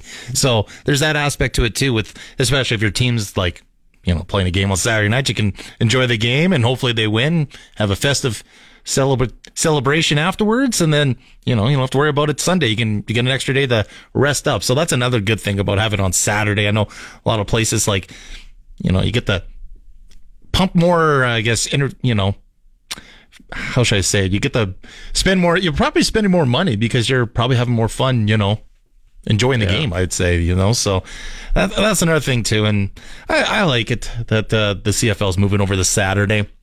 I always could, I didn't mind like a couple of years where I have to, because I'm a big NFL guy and I like to go NFL Sunday, but those 3 games, I guess you worry more about the CFL. I kind of can handle it, but I like it that it's on Saturday, and it only conflicts with the college football schedules. So, and so I don't mind. I like the Saturday shift, and I wouldn't be too surprised that we see the Grey Cup on a Saturday. Like I said about that party aspect, it's just, I guess, the one down. Maybe you wouldn't see it's because of like Grey Cup weeks shorter then. If you put the game on Saturday, and this is that's one less day of events and practices and stuff like that. So maybe, but I think that's the main reason why they are keeping it on Sunday. Now that you bring that point up, because that cuts into the Grey Cup Festival, and the Grey Cup Festival is a nice moneymaker for the league. Yeah, that's a big day too, because you're losing out Saturday. Well, you're not, the game's on Sunday, so you're losing out one extra day and prime real estate. And so we'll see what happens. I wouldn't mind Saturday Grey Cup though. Yeah. Well, also coming up this weekend, who do your 49ers got this weekend, Blaine? They got a bye. Oh, they got a bye. They got a bye, and coming off the bye. That's always the worst. Sorry for cutting you off. That's always the worst, though, being a fan of a team and going into a bye off a loss. Like, aren't you salty? Yeah, but they played not too good the last 3 weeks, and they just added a piece that they can work into in terms of Chase Young. They can work in a lineup a little bit more. They got a tough matchup coming off the bye because they're taking on another team who's on a bye this week and who's doing pretty good this season, the Jacksonville Jaguars out east. So the 49ers don't even get an advantage of, playing a team that's, they're rested, but they're also facing a team that's rested as well. Like this past week, the Bengals coming off the bye were definitely looking refreshed against the Niners as well. I'm not saying that's the only reason that the Bengals won this week, but that I think that helped them out, being refreshed, an extra week of practice, well, not practices per se, but an extra week of rest before. And especially for a quarterback like Joe Burrow, who I think needed that rest. He's starting to look like the Joe Burrow of old, and I think some teams you can't write off in September in the NFL sometimes. I think we sometimes, like the right teams off that have slow starts. Sometimes it's warranted, but like teams like Cincinnati, you got to wait a little bit before you completely write them off. Yeah, I know Green Bay Packer fans are very frustrated right now because today's news really rubs some more salt in the wounds because the Las Vegas Raiders have basically cleaned out house. They got rid of their coach. They got rid of their GM. They got rid of, you name it. They're starting a new quarterback. Well, guess what? The Packers lost to the Raiders this year, and the Packers have also lost to the Atlanta Falcons this year, and those Falcons are also starting a brand new quarterback. Taylor Heineke, the former Washington Commander. Desmond Ritter's no longer in there. So things could be worse, Blaine. You could have a 2-5 football team that you're cheering for, but the Green Bay Packers this week take on the Los Angeles Rams at Lambeau Field, and the LA Rams, Matthew Stafford's status is, still day to day as far as the last I heard, because he's dealing with that thumb injury. So we don't quite know if it's going to be Matthew Stafford and Jordan Love matchup or if it's going to be something else. But what Packers take out of, yesterday's trade deadline and what happened today, like what Packers fans take out of that is basically, the front office and everybody can say that they're not in a rebuild, but let's be honest, the team's in a rebuild right now. Like 2-5, you're trading away your best corner.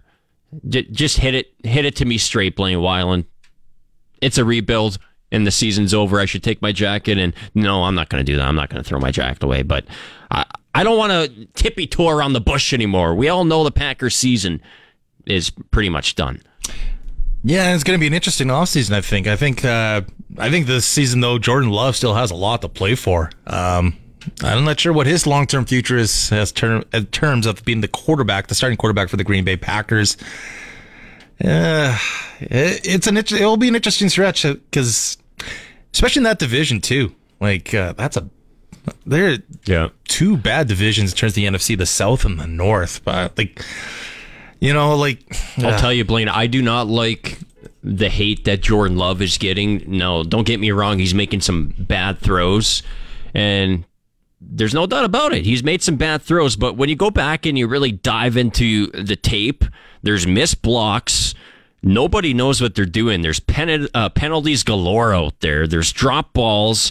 Like, you can take any quarterback in the National Football League and put them under center right now for the Green Bay Packers, and I guarantee you they would not have any type of success whatsoever. That's how bad the offense is right now. I mean, I haven't seen an offense this bad. I'll put it to you this way. Back in 2008, the Green Bay Packers finished 6-10 in Aaron Rodgers' first season as the starter, and 10 losses is 10 losses. Not a very good team, right? But at least there was long stretches throughout that season where you could sit back and think to yourself, okay, but, I see some really big-time potential in this team and this quarterback.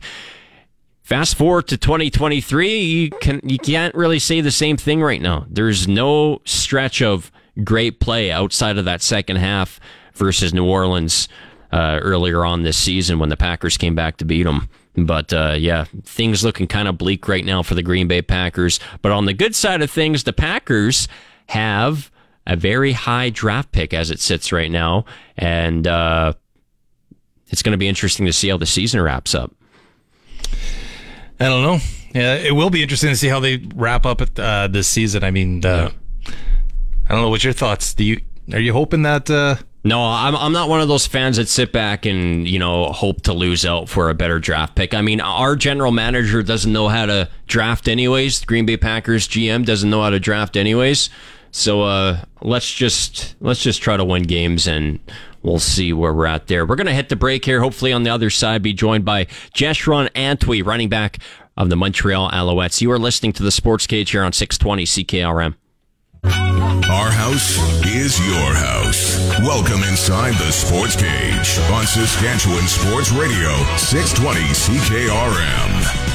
5:47 inside the Sports Cage here. It's 5:47, getting set for Regina Pats hockey tonight. Pats and Prince Albert Raiders from under the orange top. But we still have one more segment to go here, and we are joined on the Western Pizza Hotline now by former University of Calgary Dino and current Montreal Alouettes running back Jeshrun Antwi. How you doing today, my friend? Thanks for carving out a couple minutes. For sure. I'm well. How are you? I'm doing good, my friend. So I want to ask you about this. I know it might be too soon, but your Calgary Dinos were in the national news as of late. I know. That's not why I brought you on here. I want to talk playoff football. Don't get me wrong. But I do have to ask you because I would be completely remiss if I didn't get your thoughts on that situation. Yeah. I mean, it's just kind of no words, really. We obviously had our game playing the Ticats in the last game of the season, and so I didn't get a chance to watch, but I'm a Dino at heart, and so, after we won our game and we took our business, I'm checking the score, and I'm on social media, and it's like, we're trending because there are quite a few football accounts, even in the States, that had retweeted it. Something about Mario Cristobal. So, it was just an unbelievable thing to watch, just kind of knowing what that program has been and what it has stood for over the years. But I guess it's just one of those things where, young players, growing pains, and they'll learn from it as a team, and they'll move on. So, Jeshrun, you're in your third season with the Montreal Alouettes. How has that transition been from youth sports to the professional ranks? It's been good. Lots of the game is very fast-paced. You're playing amongst the top competition, in university where you could maybe, be a little bit lazy, like a bit of attention and detail, if you will. Mm-hmm. You could get away with that. But at this level, you got to make sure you're a professional, weight room, film room, meetings, everything. And, having that attention and detail is, I think, very important. Yeah, so what's it been like being a part of Jason Moss's offense? We know him well here in Saskatchewan. Jason Moss now obviously in charge in Montreal. What's it been like working alongside Jason Moss and former Saskatchewan Rough Rider quarterback Cody Fajardo this year? Yeah, it has been incredible, to be quite honest with you. Coach Moss, the first time he got hired, being on the phone with him, he called me and just, he's a coach that he reminds me a lot of some of my high school coaches, my university offense coordinator, Ryan Sheehan, as far as like offensively terminology and just character and the type of men that they are, And so he's somebody that I admire, and I would run to a wall for him any day. As far as Cody goes, same thing. Great man, great person, great husband, great quarterback in my opinion. Whatever year he had in Sask, that's behind him now, and I'm just glad he's on our team now. Has it been tough for yourself, Jeshrun, Antwi? This season, after last season, you had a lot of touches of the football. You had 106 carries last year, and then here in 2023, you had just 39 carries. Has that transition been tough, not having the ball in your hands as much? I wouldn't say so. I think obviously last year we don't know what happened with the injury to Will Steinbach. Obviously, as a competitor, you believe in yourself and your capabilities to run the ball. But I'm also very aware of the team that I play on and my role on the team. And Steinbach's healthy this year. We have a great backfield, myself, Fletcher, and Will, and I'm very aware of how the Canadian Football League works. And so coming into this year, I was coming in preparing to play my role, whatever that was, and it just turns out that, Steinbach's healthy, and he's our guy, and he's going to move forward as the number one guy, and I'm going to support the role. And so whichever way that goes, I'm always there to be a team player. I'm not somebody that, in a coach's office, worried about playing time and those type of things. I'm just here to do my job, and so no surprises there at all. Yeah, Montreal Alouettes running back Jeshrun Antwi with us here on the Western Pizza Hotline. What's it like playing behind William Steinbach, Jeshrun? I mean, what kind of guy is William? Us here in Riderville don't know him as well. We play the Alouettes at best at least once, maybe twice a year. Arguably the best running back in the league. What kind of guy is William Steinbach? He was a great guy, great father, brother, husband. In the locker room, I think he gets along with everybody. It doesn't matter, offense, defense. He strives to bring guys together. And he's just, you never really see him in a bad mood. He's never a guy that's looking to cause any kind of ruckus. Plays well, very good football player, But aside from football, just an absolute thrill to be around. Yeah. Hey, your Montreal Alouettes this year, Jeshrun Antwi, have kind of found a bit of a loophole. I think you know where I'm going with this, with the little bit of a, the short punt. You guys are tricksters over there. I mean, I'm going to ask you, who came up with this idea initially? Was it the mind of Jason Moss that said, hey, we can do this? I mean, can you think back to the times in the meetings and, think to yourself, who really came up with this idea? And it's really a brilliant idea. Whether fans agree with it or not, it is, a type of loophole. So the question is, who found this loophole? I mean, I think Coach Musk, like I said, he's been coaching this league for a very long time. He's a student of the game. He strives to make sure we are very aware of all game situations when we go into games. And yes, he implemented the play.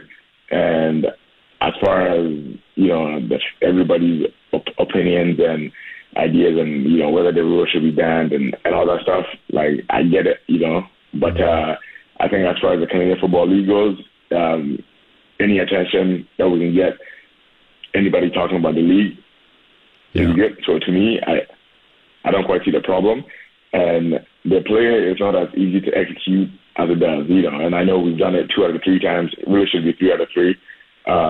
But most recently, I think I came across a clip when BC tried to execute it against the Alouettes. I'm not sure what year it was from. I was actually trying to find the clip, but I'm not sure. And I think the person that was trying to punt it, he punted about 5 yards past the Alouettes. And so even though it looks like a play that, again, myself and Coach Speaker have executed, there's a lot that goes into it, a lot of pressure, the defense is bearing down on you. And so, as far as critics and opinions go, we can leave it at that. But, Coach Musk came up with it, and we just executed it.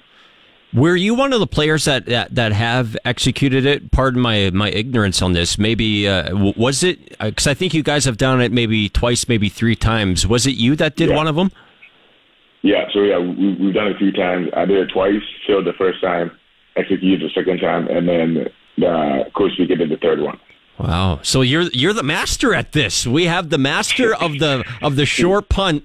Or, I guess it is the short punt, Jeshrun Antwi, here on the airwaves. I knew it was at least once because I remember vividly watching, the game when it happened. But, that's very interesting. Hey, Jeshrun Antwi of the Montreal Alouettes, we have a couple more minutes left here. Maybe just, tell our listeners here in Saskatchewan, we know you well because, you played at Mosaic Stadium in your collegiate career with the Calgary Dinos, so we've seen you play before. But maybe just, fill in our listeners what kind of, person Jeshrun Antwi is. It sounds like, you're a big family guy. It sounds like, that means a lot to you. What kind of, guy is Jeshrun? When did you start playing football? Where are you from? I mean, just give me a complete bio, man.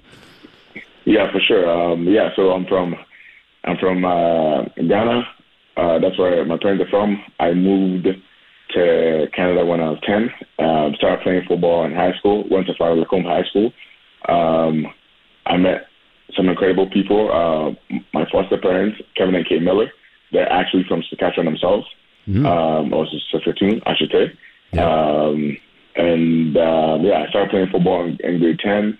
Was able to be good enough to go to the University of Calgary, play for Coach Wynn Harris, Matthew Berry, and under Ryan Sheehan. We were good enough to win go to Venice Cup in 2016. We won it in 2019. Lost in 16, won in 19. Was drafted by the Alouettes in 2019 as well. And I've been playing the CFL for the past 3 years. And I'm married with a wife and a kid back in Calgary. Very important family guy. In the off season, I work as a guest teacher for the Calgary Catholic School District. So that's awesome. Those are kind of the things that I do. Aside from that, I coach basketball, volunteer coach basketball for the district as well. As far as myself go, I think I'm just laid back individual. I like playing football, love playing football. I try to be a student of the game as much as possible. My spare time, I like reading, listening to podcasts, and just, spend time with my family. My kid is only 7 months old, so, I'm new to being a dad. It's been a great experience so far. So, I think, on my spare time, those are the things that I like doing. Hey, man, I'll tell you what, we will be cheering for you coming up here on Saturday. Us here in Riderville, our Saskatchewan Roughriders are not in the playoffs this year, so we got to, pick and choose which players we want to succeed, and I'll tell you, my friend, you are one of them. Can't wait to watch you here on Saturday versus those Hamilton Tiger Cats. Good luck. I appreciate it. Thanks for having me. Yeah, that's Jeshrun Antwi on the Western Pizza Hotline, and that puts a bow on Wednesday's show here on the corner of 12th and Rose. As yes, you look outside, it is dark outside.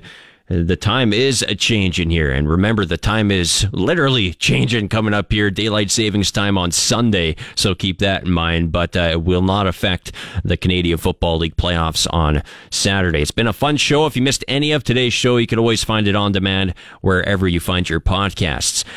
We'll talk to you tomorrow on the Sportscage at 3 o'clock. We have another great show lined up for you. Hopefully, we will catch up with Kenton Keith, former Saskatchewan Roughrider running back, because it was on, tomorrow, it was on this day that Kenton Keith put together a pretty big football game for your Saskatchewan Roughriders in that CFL West semifinal game in 2003 versus the Winnipeg Blue Bombers, when Kenton Keith absolutely went off. I think he had 130 yards rushing, he had 3 TDs, and single-handedly put the Riders on his back to send them to the West final. Ended up losing that year, of course, a game that they could have won in Edmonton. So we will catch up with Kenton Keith tomorrow and so much more. Also, going to catch up with the head coach of the Miller Marauders tomorrow, as we will be 24 hours away until kickoff of the 6A City Championship. That and so much more. Riker Frank of the Saskatchewan Huskies tomorrow on the Sportscage. Until then, have yourself a good night.